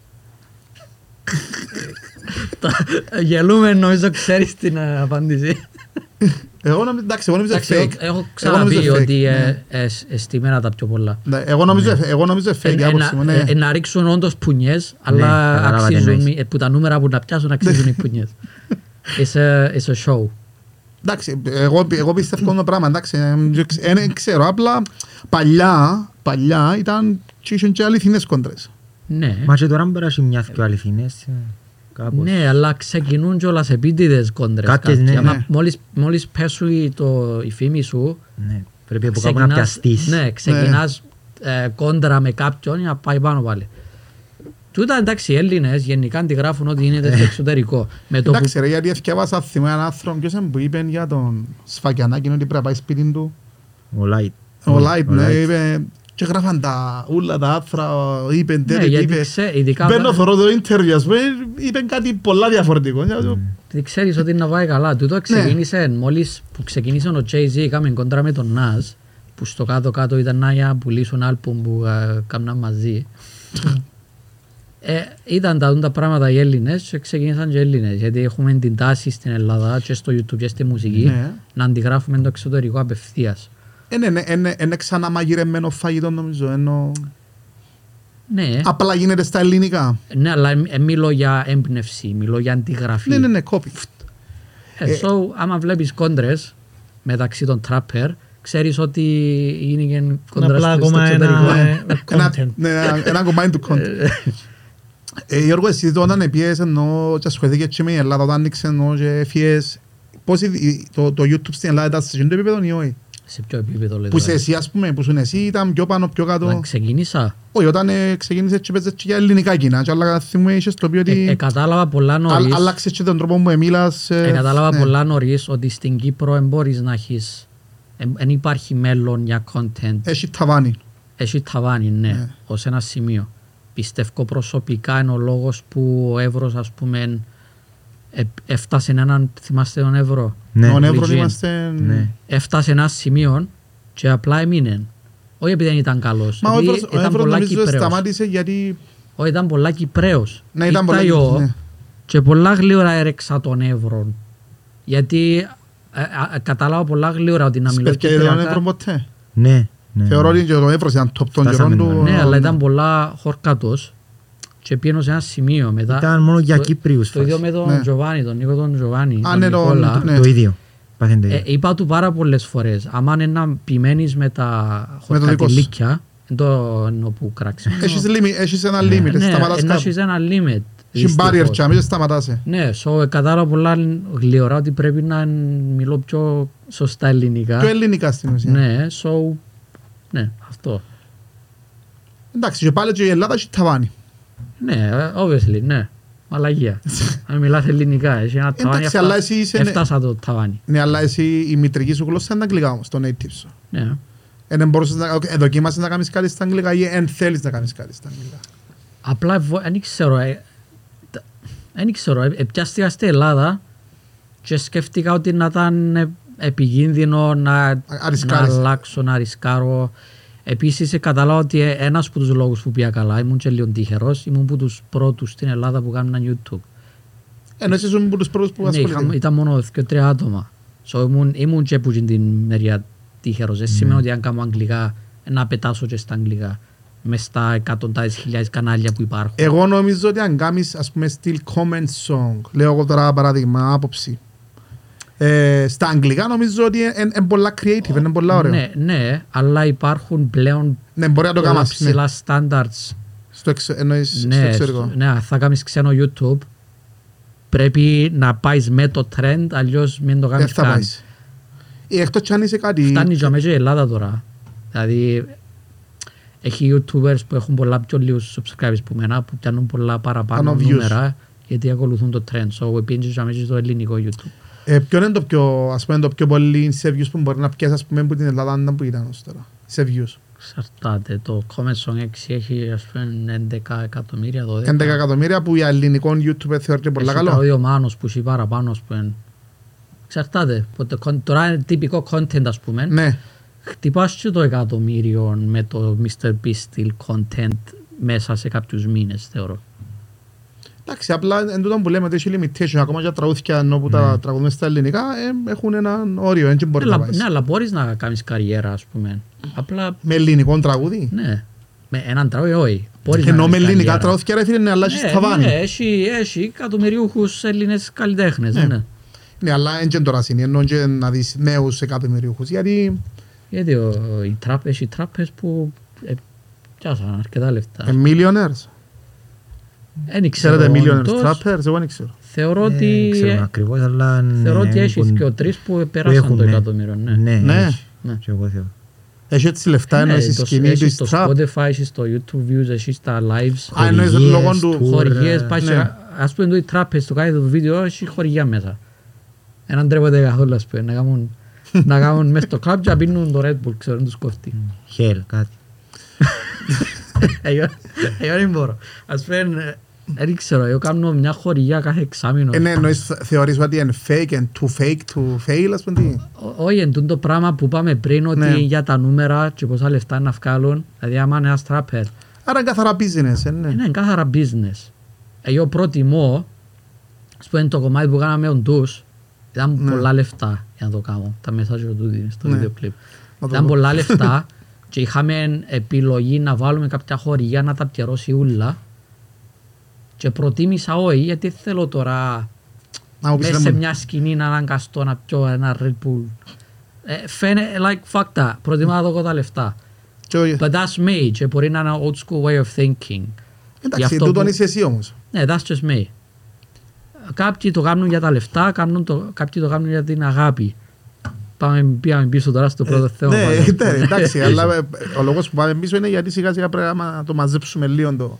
Εσύ ρε Στέφανε μου, να γράφεις ξένο κομμάτι για να πάει εξωτερικό, ας πούμε? Στα ελληνικά, ναι. Να γράψεις ξένο, να γράψω ξένο, με τίποτε. Με τίποτε? Με τίποτε, μου φτιάχνει καθόλου, δεν το νιώθω καν. Και δεν το νιώθω, δεν μου φτιάχνει. Σκέφτομαι στα ελληνικά, γράφω στα ελληνικά, ερμηνεύω στα ελληνικά. To be honest, δεν πειράζει να με κράξουν. Οι Έλληνες, οι proper Έλληνες, όταν μιλούν αγγλικά, να πέσει η προφορά τους. Όχι είναι. Μα και εμάς είναι και ότι καλύτερο. Το I love you και ξέρω. Είναι λίγο δύσκολο για τους Έλληνες. Νομίζω όλοι οι Έλληνες rappers, αν μπορούσαν να κάνουν καθαρό αγγλικό, να το δοκιμάζαν. Θα το δοκιμάζεις να μιλούσες. Ναι. Καλά, γιατί ο Ματ Κλίπο Μαγαρής είχε κομμάτια που ήταν μισός Αμερικάνος. Ήταν μισός Αμερικάνος. Ο λόγος που κάνω ελληνικά, κάνω ελληνικό ραπ, γιατί έχω προφορά και ακούγεται ηλίθιον. Ναι. Γι' αυτό που ο Έλληνας θα κάνει αγγλικό ραπ, γιατί να ακούγεται ηλίθιον. Όμως εσύ να σκέφτεσαι να κάνεις, ας πούμε, ξέρω κομμάτια, να σου εγγυούμουν, εγώ ήμουν η δισκογραφική να πετάσει. Το να σκεφτείς, ξέρω να πεις, οκ, μιλώ ελληνικά. Μου φκένει και βλέπω εδώ που μένω ότι είναι ευχαριστημένος, να τα απορριφκα. Αλλά το να συνδυάσω εγώ το ελληνικό στοιχείο. Και ένας άλλος καλλιτέχνης στο αγγλικό, ναι, μέσα. Ο καθένας στο κομμάτι του να συνδυαστεί. Εγώ θεωρώ πολλές διαφορές με τον τρόπο που σκεφτούνται σε σχέση με εμάς. Δηλαδή. Θεωρώ ότι, ας πούμε, σε κάποια πράγματα είναι απόλυτη, σε άλλα είναι πιο δεχτική, ενώ, ας πούμε, εμείς μπορούμε να είμαστε και λίγο πιο safe στο πώς αντιλαμβάνονται κάποια πράγματα. Ας πούμε, να κάνω κοινό που θέλω, αλλά να το κάνω όπως το θέλω. Καταλαβαίνεις, ενώ εμείς μπορεί να πούμε, ξέρεις, να το κάνω, αλλά να το πάρω και λίγο έτσι για να βγάλω κοινό που θέλω. Ενώ θεωρώ ότι είναι λίγο διαφορετικός ο τρόπος που σκέφτονται οι πιο νεαροί που μας. Ενώ τώρα απλά για να καταλήξω, ας πούμε, σε την συζήτηση, να βάλει το τραπ του το κομμάτι, αλλά να το κάνει στα μέτρα του. Θα κάνει την αλλαγή, να το κάνει λίγο πιο unique, πιο διαφορετικό. Έτσι νιώθω που τα που μου λαλεί. Μιλώ για ο Στέφανο. Ναι, I don't know, μπορεί να είναι θέμα ο καθένας μετά όπως τα θέλει να τα κάνει. Εντάξει ρε φίλε, αλλά άμα έρχομαι αντιμέτωπος τώρα, άμα κάνω κάτι για τα νούμερα και δουλεύω για να βάλω τον beat για να πουλήσει, να κάνω το πράγμα για να πουλήσει. Στην τελική μπορεί να βγει το αποτέλεσμα που θέλεις και να είναι και για τα νούμερα. Κάπως, καταλάβες. Τούτο είναι το κατάλληλο, να κάνεις τον που αγαπάς και να φτιάχνουν και τα νούμερα. Ναι, εγώ νιώθω ότι ας πούμε είσαστε σε έναν, νιώθω εγώ βέβαια ότι είναι έναν battle και να πάει και καλά και να μου αρέσει και να πουλήσει και να το θωρώ και να χαίρουμε.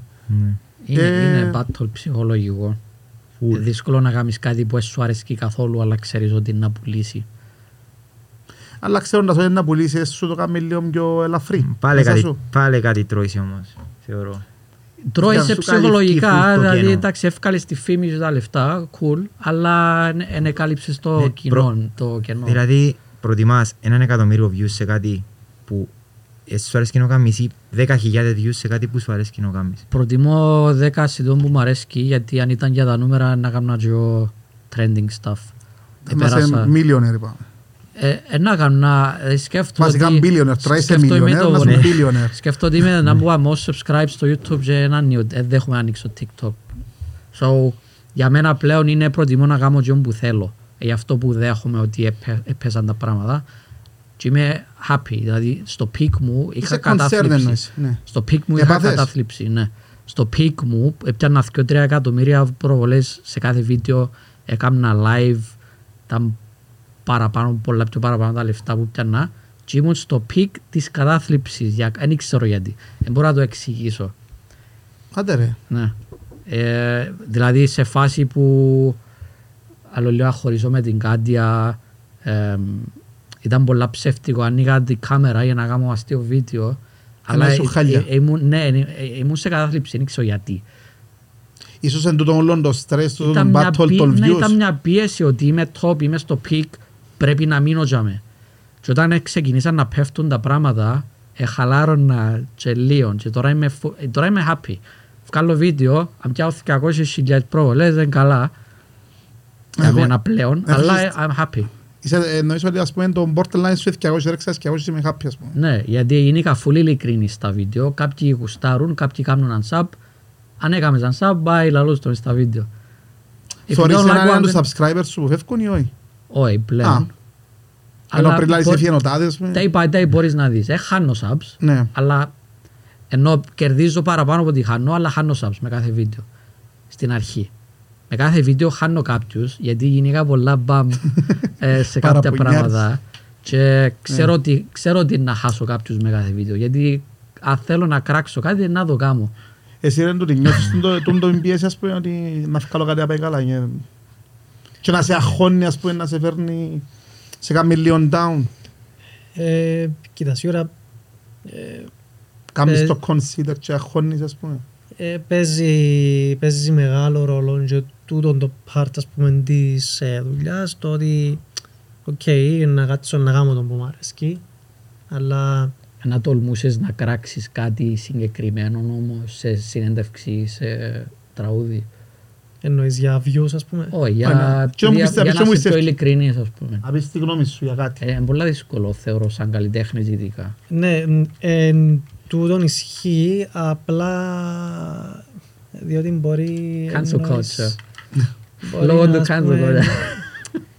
Δεν θα μιλήσουμε για cancel culture. Όχι, απλά βλέπεις καλλιτέχνες να πει κάτι... Να σκεφτείς όμως, δεν θα πεις κάτι. Γιατί κάτι και αμέσως σου άρεσε και να ανοίξεις τον νου μου, σου λέει ο Γιώργος. Ρε φίλε, σας άρεσε και κάτι σε έναν κομμάτι, λόγω του Χριστοφή μου να ρωτήσεις. Κάτι πολλά πιο... Ας πούμε, ευκάλεν κομμάτι ένας καλλιτέχνης, σεβαστός, και άλλης να πειράξεις τη μαλακία σου. Δεν τολμάς να το κάνεις. Φάσε το impact. Το cancel culture είναι απευθείας πλέον όλα. Και πολλά δυνατόν. Τέλειο, ναι. Αλλά εγώ είμαι σε φάση που έκανα ό,τι ήθελα να κάνω. Τώρα και fuck πλέον. Δηλαδή να κράξω και την κυβέρνηση και πράγματα που βρίσκονται. Ενώ νομίζω ότι είναι σε μια φάση της καριέρας του που χτίζει κόμμα. Και εγώ στις αρχές δεν τολμούσα να πω κάτι αρνητικό για άλλον YouTuber ή κάτι, γιατί χτίζα. Ναι, αλλά εσένα αγχώνησε το κόνσεπτ να πάει καλά, το επόμενο να είναι καλύτερο από το προηγούμενο, μπαίνεις σε αυτή τη σκέψη. ή όχι? Κοίτα, πιο πολλά το τι μπορούμε να κάνουμε για να παίξει το κομμάτι. Άρα εν τούτο είναι η έννοια σου, ας πούμε. Ενώ, εντάξει, διότι γιατί κάνεις το κομμάτι στην τελική. Βγάλει και πολλά συχνά ο Doody, δηλαδή βγάλει κομμάτια πιο συχνά από ό,τι βγάλει βίντεο. Βγάλει πράγματα, ξέρω. Άρα έχεις το trend της τραπ, ας πούμε κάθε μήνα κομμάτι. Παράδειγμα, εννοώ. Ας πούμε πόσα κομμάτια έχεις. Δεν θυμώ. Άρα πολλά. Εντάξει, επειδή εγώ παρακολουθώ λίγο, αλλά δεν ξέρω πόσο συχνά, απλά επειδή πιάνω τις λίστες με τα κομμάτια που πιάνω. Και ρε παιδιά, οι πιο μεγάλες λίστες που πιάνουν του τραπ βράζει 300 κομμάτια ο κάθε φαγγέλος. Και λέω, πότε προλάβανα να... Αλλά πόσα που τότε να παίξεις. Κανένα. Ναι, θα παίξω κανένα, γιατί πρώτα απ' όλα θα βρω το χρόνο να ακούσω εκείνα όλα τα κομμάτια. Εντάξει, θωρώ λίγο που τα trending, που τα βίντεο, ας πούμε, πια που κινούνται. Αλλά ρε παιδί, είναι λίγο παράλογο να πιέσεις ένα φαγγέλο 300 κομμάτια και ακούσεις, ας πούμε, να έχεις μια εβδομάδα να ακούσεις 300 κομμάτια και να μου να παίξεις. Να κρούσεις. Εσύ ακούεις τα 300 τραπ που φκαίνουν? Ακούεις τα ούλα? Εν τω που λες πιο πολλά είναι όπως τα... Στα μέτρα σου, ναι, στα μέτρα σου. Όχι, γενικά, όπως τα trendings, ας πούμε. Ναι, να ασχοληθείς με το είναι τα feed σου, ας πούμε, το Spotify, οι σταθμοί, καταλαβες. Που το πράγμα είναι η μεγαλύτερη παγίδα που είχα, ας πούμε, σαν DJ να παρακολουθώ. Ότι είναι trending, αποφεύγω το απευθείας. Ναι, εγώ ας πούμε να προτιμήσω να βρω ας πούμε λίστες που DJs που κάποιες εταιρείες ενώ που είναι τόσο γνωστές ή όχι τόσο γνωστούς DJs να τα ακούσω εκείνα, γιατί που τσάμε να βρω κομμάτια που δεν τα ακούω, ενώ έτσι εν look-alike, εν όλα πάνω κάτω τα ίδια. Ας πούμε είχε φορά ρε φίλε κάτσα να ακούσω 15 ας πούμε dance κομμάτια, ήταν και τα 15 σχεδόν τα ίδια, δεν κατάλαβα διαφορά. Και μου λέει και εσύ δεν καταλάβεις αν αλλάξεις κομμάτι ή όχι. Απλά στην περίπτωση του Doody, επειδή βγάλει τόσο συχνά κομμάτια, αν κάτι δεν πάει τόσο καλά, το επόμενο να πάει καλύτερα φάση. Ναι, νομίζω κάνουμε και μόνο mass production, ναι. Κάποια να παίξουν, κάποια θα παίξουν, ενώ τούτο δηλαδή... Τούτο που σε κάνει κάποτε να θέλεις να μπεις στην τρύπα του, να κάνεις το τι να πουλήσει, να πεις άτε φάκε να κάνουμε ένα τραπ κομμάτι που να πάει καλύτερα. Σκέφτεσαι εδώ. Έτσι τα κομμάτια του τα στέλνω. Πε μου. Τσίνα τα κομμάτια του τα στέλνω. Κάνει και τραπ, αλλά έμουν τα στενία δεν ξέρω. Στέλνουν τα εμένα τραπ. Φαντάζομαι στα τραπ να σου στείλει έναν κότσινο. Στέλνουμε με ένα R&B και στέλνει τα με ένα τραπ. Όχι, ούτε καν μπορεί να μην απαντήσει. Ακούεις, αν το στείλεις τραπ, το πιο πιθανό σου στείλει πίσω βάιρους. Είμαι σίγουρος, σου καστρέψω πίσω σου. Θα απαντήσει. Ναι, αλλά είμαι πολλά honest και νομίζω αρέσκει σου το πράγμα. Μπορεί να μου στείλει κάτι και να πω μαλαγία ή να μην απαντήσω καν. Είναι αρέσκει που τούτο, αλλά θέλω να πάνω. Άρα, εντάξει, νομίζω πλέον είναι όντως τόσο εύκολο να γράψεις τραγούδι, να είσαι τραππερ ή καλλιτέχνης, artist. Είναι εύκολο, εντάξει, γιατί φαντάζομαι με το equipment, με την τεχνολογία, μπορείς να το κάνεις και από σπίτι σου. Production-wise. Ναι, production-wise, νομίζω είναι εύκολο πλέον, γι' αυτό θεωρούμε και τόσους πολλούς, νομίζω. Ξέρω, να μας πει ο Στέφανος. Εύκολο. Εσύ γράφεις μόνος σου? Μαζί με τον Doody. Τη μουσική εννοώ, γράφεις την εσύ ή γράφεις την μαζί με τον Doody? Τη μουσική μπορεί να την γράψει με τον Doody. Μπορεί να αγοράσουμε κάποιον beat που κάποιον άλλον παραγωγό.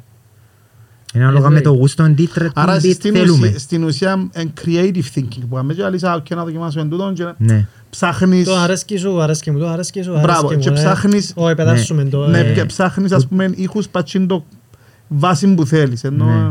Εσύ μιλάς για μουσική παραγωγή, γιατί οι πιο πολλοί πλέον κάπως αγοράζουν beats online. Είναι έτσι εγώ τούτον που ρωτώ, αν γράφουν ή εντάξει, τον αγοράζω ρε φίλε, πλέον εντάξει, αγοράζουν μουσική, θυκαλέουν να που θέλουν και φέρνουν όπως το θέλουν. Μπορείς να σαν να το έκαμα. Ναι. Αν γράφεις, αν η δουλειά σου είναι να γράφεις μουσική ενός στίχους, είναι πιο εύκολο να βρεις beats online, γιατί είναι πολλά κουραστικό να κάνεις produce. Δηλαδή, επειδή εγώ που ασχολούμαι με παραγωγή, ώσπου να τελειώσεις την παραγωγή, ευαρέθηκες να το ακούεις. Και μετά δυσκολεύκεσαι να γράψεις. Ενώ ακούεις beats online, μόλις σου κάτσει κάτι ωραίο στο αυτί, ενώ έχεις γράψει, ναι. Ξεκίνησες και γράφεις. Εντάξει, επειδή τούτο που λαλείς εσύ πέρασα το πριν πολλά χρόνια που δούλεψα, ήθελα και εγώ να γίνω παραγωγός και ύστερα είδα πόσο χασολένει, ας πούμε, λέω και είναι το πράγμα που θέλω τελικά. Αλλά είναι πιο αγαπάς παραπάνω τα κομμάτια που είναι δική σου η παραγωγή. Δηλαδή ακούεις εσύ ο ίδιος... Ναι, μπορεί άλλο να τα ακούσει να σου πει. Ναι, ο άλλος... Ναι, ενώ εσύ... ναι. Απλά εσύ ο ίδιος σαν καλλιτέχνης αγαπάς τα τραγούδια που έκαμε εσύ την παραγωγή. Επειδή είναι το μωρό σου. Ναι, αλλά ναι, είναι και φταίω τους ράπες ή τραππες που άρα αγοράζω. τώρα για να καταλάβω, ας πούμε, άμα να γράψεις εσύ να βγάλεις ένα κομμάτι, δεν είναι σε εγώ βγάλεις το μαζί, ναι. 80, ναι. Άρα να πάεις να πιάσεις beats, τα λόγια να τα γράψεις. Μαζί. Ενώ ας πούμε, δεν και αγοράζετε και λόγια, γράφετε τα. Όχι, μαζί, γράφουμε μαζί. Αν αγοράζεις και λόγια, μην κάνεις σε κάνα γιατί να πιστέψω, θα έχει κάποιους που τα πιάνουν έτοιμα, ρε φίλε, τους τα γράφουν άλλοι. Ναι, αλλά πρέπει το παίζουν ότι... Εξιτούτο αν είσαι στιχουργός. Ναι, αλλά τούτοι τρως συγκράξιμο. Τούτοι τρως συγκράξιμο. Μιλάς για ράπερς ή τραγουδιστές, είναι πολλά διαφορετικά. Αν ένας ράπερ, δεν έγραψε καν ο ίδιος το ράπ του, επίεν ούλον το street cred του. Το street credit. Street credit. Το να είσαι ράπερ, τούτο είναι να είσαι ράπερ. Δηλαδή κρίνεις το ράπερ ανάλογα με το flow και τι έχει γράψει. Αν τα λόγια του είναι κάποιου άλλου, what's the fucking point. Εσύ πιστεύεις ότι όλοι γράφουν τα? Όχι. Κάποιοι διάσημοι έχουν ghostwriters. Που εγώ προσωπικά θα σεβαστώ τον ράπερ που έχει ghostwriter. Λόγω του ότι όταν ακούω ράπερ μετρά πολλά για μένα το τι λαλεί ο ίδιος.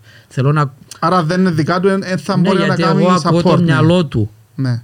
Δεν θα ακούω το μυαλό κάποιου άλλου που το γράψε. Ενώ με τραγουδιστές οι πιο πολλοί έχουν writers. Οι πιο πολλοί τραγουδιστές δεν γράφουν. Ναι, τραγουδιστές έχουν writers, δεν γράφουν οι ίδιοι. Ναι, so για μένα άλλη φάση. Ναι, αλλά δεχτώ γιατί ξέρεις δεν είναι το δρόμο, δεν είναι τόσο ναι, το τραγούδι είναι μια ομαδική ερμηνεύουν δουλειά. Παραπάνω. Ναι, αλλά ο rapper πρέπει να γράφει τα δικά του, όπως μου το άλλησε. Άμα θέλει street cred, άμα θέλει το respect να ονομάζεσαι rapper, ναι. Αυτό. Άρα εσύ γράφεις. Ναι. Μας περίπεσες. Μάρτυρας. Και ξέρεις, αύριο να χακάρω το email σου, να δω ποιος σας στέλνει. Εντάξει, κοίτα, εμένα αρέσκει μου το ότι θωρώ και στο σκιώτη είσαστε willing να κάνετε πράγματα. Τώρα λάθος, ίσως το να τα πιστεύουμε εγώ με τον Γιώργο λόγω αντίληψης διαφορετικής. Εντάξει, εγώ θωρώ ότι προσπαθείτε. Το ότι προσπαθείς και δεν κάθεσαι πίσω από έναν καναπέ και να γράφεις comment και να κάνεις τον ειδικό, για μένα είναι πολύ σημαντικό.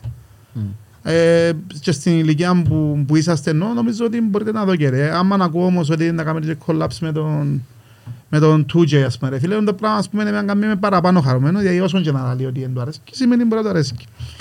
Είμαι πολλά picky, είμαι πολλά τέλεια. Ναι, αλλά το ότι μπαίνεις στη διαδικασία να δουλέψεις άσχετα δεν σου αρέσει για έναν είδος μουσικής που ασχολούνται, το πράγμα σημαίνει ότι... Δεν δουλεύω τούτοι γιατί ξέρω τον προσωπικά, αρέσκουμε τα πράγματα που κάνουν. Αν μου στείλει κάτι που μου αρέσκει, να γράψω. Εμένα αρέσκει ο πάντως. Απλά είμαι πάρα πολλά picky και γι' αυτό με ούλους και με το τούτοι. Που τα 100 κομμάτια μπορεί να του αρέσει το ένα, μπορεί να του αρέσει κανένα. Ναι, στέλνει μου σε νέα κομμάτια. Γιώργο, απαντάς του, ακούεις το και απαντάς του ή απλά απαντάς του όχι? Όχι. Όχι, ξέρω τι ακούγεται. Εντάξει. Ακούγεται και δεν το ακούω μόνο αν μου φακάω στο αυτή. Προσπαθώ, ακούω την διαδικασία. Ακούω το πώς το τραγουδίσε, τη λαλή, την παραγωγή. Προσπαθώ να το ακούσω όλο. Και να σκεφτώ αν θα είναι ωραίο με ραπ πάνω, αν μπορώ να αλλάξω παραγωγικά όλη τη φάση. Δηλαδή δεν το ακούω απλά για άλλο. Αλλά θα βοηθήσεις σε τραπ κομμάτι με τίποτε. Αν θέλει τη βοήθεια μου σε κάτι που μου αρέσει να βοηθήσω. Άρα αν είναι τραπ κομμάτι θα βοηθήσεις. Εντάξει, μου στείλε ποτέ, δεν ξέρω. Δοκιμάσαι. Στείλ το ένα τραπ να δούμε αν θα σε βοηθήσει. Όχι, αλλά ότι του στέλνω ακούει. Ναι. Λοιπόν, Στέφανε, πότε έχουμε γιορκό κομμάτι να ακούσουμε? Αύριο. Ξέρεις, εγώ είμαι σε φάση δουλεύω. Είμαστε σε φάση δουλεύω, ας πούμε, δουλεύω ένα track 6 μήνες. Αλλά όλη τη διαδικασία. Δηλαδή το βίντεο κλιπ, να στήσω το promotion plan, να μιλήσω με τα παιδιά της εταιρείας. Άρα να κάνεις τη στρατηγική και μετά έχεις παραπάνω δουλειά να κάνεις. Οπότε εγώ είμαι τόσο πολλά του να πετάσω συνέχεια. Είμαι πιο πολλά να βγει 110%. Έναν και ας κάνω 6 μήνες να ξαφκάλω άλλο. Αλλά και το έναν θα είναι... Όμως η εταιρεία σε πιέζει να βγάλεις... Ναι, λόγω του ότι είναι μόνο δισκογραφική. Παράγουμε content γενικά. vlogs, day in life ας πούμε. Δηλαδή, π.χ. πάμε στο 2J, είμαστε μια μέρα στη ζωή του, κάνουμε τη vlog. Κάνει διάφορα. Στο μουσική έχετε ελευθερία να δουλέψεις σαν κομμάτι. Ναι, Q&A με κάποιον άλλον καλλιτέχνη. Ένα podcast με έναν άλλον καλλιτέχνη. Παίζουμε γι' αυτό μια μίξη. Και πόσο καιρό έχει που κάνεις ακριβώς το πράγμα, ενώ με τη συγκεκριμένη εταιρεία? Ούτε χρόνο. Οκ, άρα είναι recent. Και άρεσκε σου το... Ναι, αρέσκει μου γιατί... Σε ασχολείσαι με διάφορα πράγματα. Σε κλειδώνω και άλλες δυνατότητες που δεν ήξερα ότι τις είχα. Οκ. Και γνωρίζω και ενός ανθρώπους νέες συνδέσεις με άλλα άτομα. Κι αν ιδέες και από άλλους, ξέρεις, ανταλλάσσεις ιδέες. Οπότε και τώρα με τον 2J. Εντάξει, με τον 2J είπα το τότε που πριν ότι βία στα live του, 15 χρονών και έχω φωτογραφία μαζί του. Αφού να λέμε πριν... Έχω και αυτόγραφο. Ελά, θα σου πω, να λέμε, ήρθα και είδα σας στο Τόκιο, ήμουν και μπροστά, θυμάσαι με. Να του, ρε, πού να σε θυμούμε ρε, ξέρεις πόσους είσαι μες στο μαγαζί. Εντάξει, εν το connection που είσαι εσύ θεωρείς ότι μπορείς να σε θυμάται, αλλά... Δεν νομίζω. I don't think so. Γνωρίζω πολλά άτομα και δυσκολεύομαι να... Εντάξει ρε, νομίζω να θυμάσαι έναν φαν που ήρθε και ευκάλε μια φορά. Ήμουν Αγγλία προχτές για έναν event και είχε άλλους Ελλήνες και μίλησε μου ένας που είχαμε κάνει μαζί συνέντευξη και δεν τον θυμούμουν. So that's how bad it is. Είχαμε κάνει συνέντευξη σε βίντεο και δεν τον θυμούμουν. Εντάξει ρε, εν έκαμες πολλές συνέντευξεις, εν ήσουν συνέχεια exposed. Ναι, αλλά έπρεπε να θυμούμαι ρε. Γιατί έπρεπε να θυμάσαι? Θυμάσαι όλα σου τα gigs ρε? Έκατσα με τον άνθρωπο, έκαμε μαζί βίντεο συνέντευξη και δεν το θυμούμαι. Οκ, εσύ θυμάσαι όλα σου τα gigs? Τα gigs? Ναι, που έπαιξες τη μουσική, όχι. Όχι, εντάξει. Καταλαβες? Ναι. Νομίζω είναι το ίδιο πράγμα. Αν κάνεις πολλά από κάτι, αν είσαι repetition σε κάτι, είναι δύσκολο να τα θυμάσαι όλα. I guess. Λοιπόν, guys, χάρηκα που τα είπαμε. Εγώ θέλω μόλις τελειώσουμε να μου στείλετε τα profile σας. Εσένα θα σε βάλω. Στιεύκαρα, σε βάλω με και εσένα. Λοιπόν, γιατί αν θέλει κάποιος να δει τη δουλειά σας, εγώ θεωρώ ότι το καλύτερο πράγμα που είχε κάνει να πατήσει να πάει στις πλατφόρμες, να είστε στο Spotify ή οπουδήποτε, να δει τη δουλειά σας. Νομίζω, ό,τι και να είπαμε δάμε, νομίζω ο καθένας κρίνεται από τη δουλειά που βγάλει προς τα έξω. Είτε podcast, είτε μουσική, είτε YouTube βίντεο, φαίνεται εκ του αποτελέσματος. Τώρα αν είναι κάτι καλό, είναι κάτι κακό, κρίνεται το ίντερνετ. Νομίζω πολλά καλώς κρίνεις το ίντερνετ, ναι. Ναι ή όχι? Πολλά καλό, I guess. Τι I guess ρε? Γιατί, εντάξει, θεωρώ ότι είναι η πραγματική εικόνα του κόσμου, δηλαδή δεν έχει φίλτρα ρε φίλε, είναι ρο το ίντερνετ. Είναι η πραγματική εικόνα, δηλαδή είμαστε τόσο κακοί άνθρωποι, εγώ τον πιστεύω. Εσείς? Όχι? Πάσω. Εγώ πιστεύω ότι το ίντερνετ είναι η πραγματική εικόνα του κόσμου ρε φίλε, είμαστε τόσο κακοί άνθρωποι. Εντάξει, εξαρτάται από το content. Έχει content που τρώει hate επειδή είναι της μόδας να τρώει hate. Λέμε τώρα, κατάλαβες. Δηλαδή... Εγώ μιλώ overall, δηλαδή σε posts που πήγαμε και μας άρεσε. Τούτον το toxicity ούλο ρε φίλε. Μιλούμε για cancel society. Ας πούμε θεωρώ το που πήγαμε και δεν μας άρεσε είναι ένα cancel society της Κύπρου ρε φίλε. Γράφει ο κάθε επικραμμένος το παράπονο του. Εντάξει γιατί έπιε με τα νεύρα να φάει κάπου και δεν το ευκήγε ρε φίλε. Έτσι τα πελώνει η εταιρεία ρε φίλε. Έναν εστιατόριο που μπορεί να ταΐζει ας πούμε ευκή οικογένειες τόσες. Καταλάβες. Τα πράγματα είναι ωραία ρε φίλε. Αλλά είναι η πραγματικότητα ναι. Πήγαμε στον τάδε και ήταν καλό το κοδοπούλο. Σιγά εντάξει. Δεν ξέρω αν συμφωνείς ή διαφωνείς. Συμφωνώ, ναι. Λοιπόν, εγώ χάρηκα που σας είχα. Θα βάλω τα προφίλ σας κάτω. Ελπίζω να είπαμε καλές κουβέντες. Αν δεν σας αρέσα, δεν μπορώ να κάνω κάτι, τελειώσε. Αν μου άρεσε θα κάνω like. Εντάξει, κανόνισα, δεν κάνεις share, να σκοτώσω. Ξέρω που μηνίσκεις. Μπορεί να πατήσω dislike, γιατί φαίνονται πλέον τα dislikes. Και να σας κάνω και report για να κατεβεί ο βίντεο. Copyright. Εντάξει, έχω τον ικανόν, είμαι σίγουρος. Αν δεν το αρέσει... Δεν κάνω καν copyright κανέναν. Έχει πάρα πολύ 2J content re-uploaded και αφήνω τους να το κάνουν. Εντάξει, share the love, ναι. Ναι, έχει άλλους μαλάκες που με το παραμικρό copyright strike φακτή ας πούμε. Εντάξει, είναι καλό γίνεται διευρύνεις το branding σου. Τούτοι που σκέφτονται μόνο τα λεφτά κάνουν τα copyrights. Θα πιάσει σελήνη που εμένα με κοφτεί. Λοιπόν, guys, εγώ σας ευχαριστώ πολύ. Thanks. Και καλέστε μας σε καμιά συναυλία που να έρθουμε, να μου δω και κανένα αυτόγραφο εμένα. Thank you που μας κάλεσες. Εγώ σας ευχαριστώ και για τον χρόνο σας. Ελπίζω, λέω σου, να πάμε ωραία πράγματα και να επηρεάσουμε θετικά όσους ασχοληθήκαν μαζί μας ως τώρα. Που να έρθουμε ξανά σε 5 χρόνια να δούμε πώς άλλαξε η ζωή μας. Αν πιάνουν καλά τα πράγματα. Λοιπόν, thank you guys. Thanks.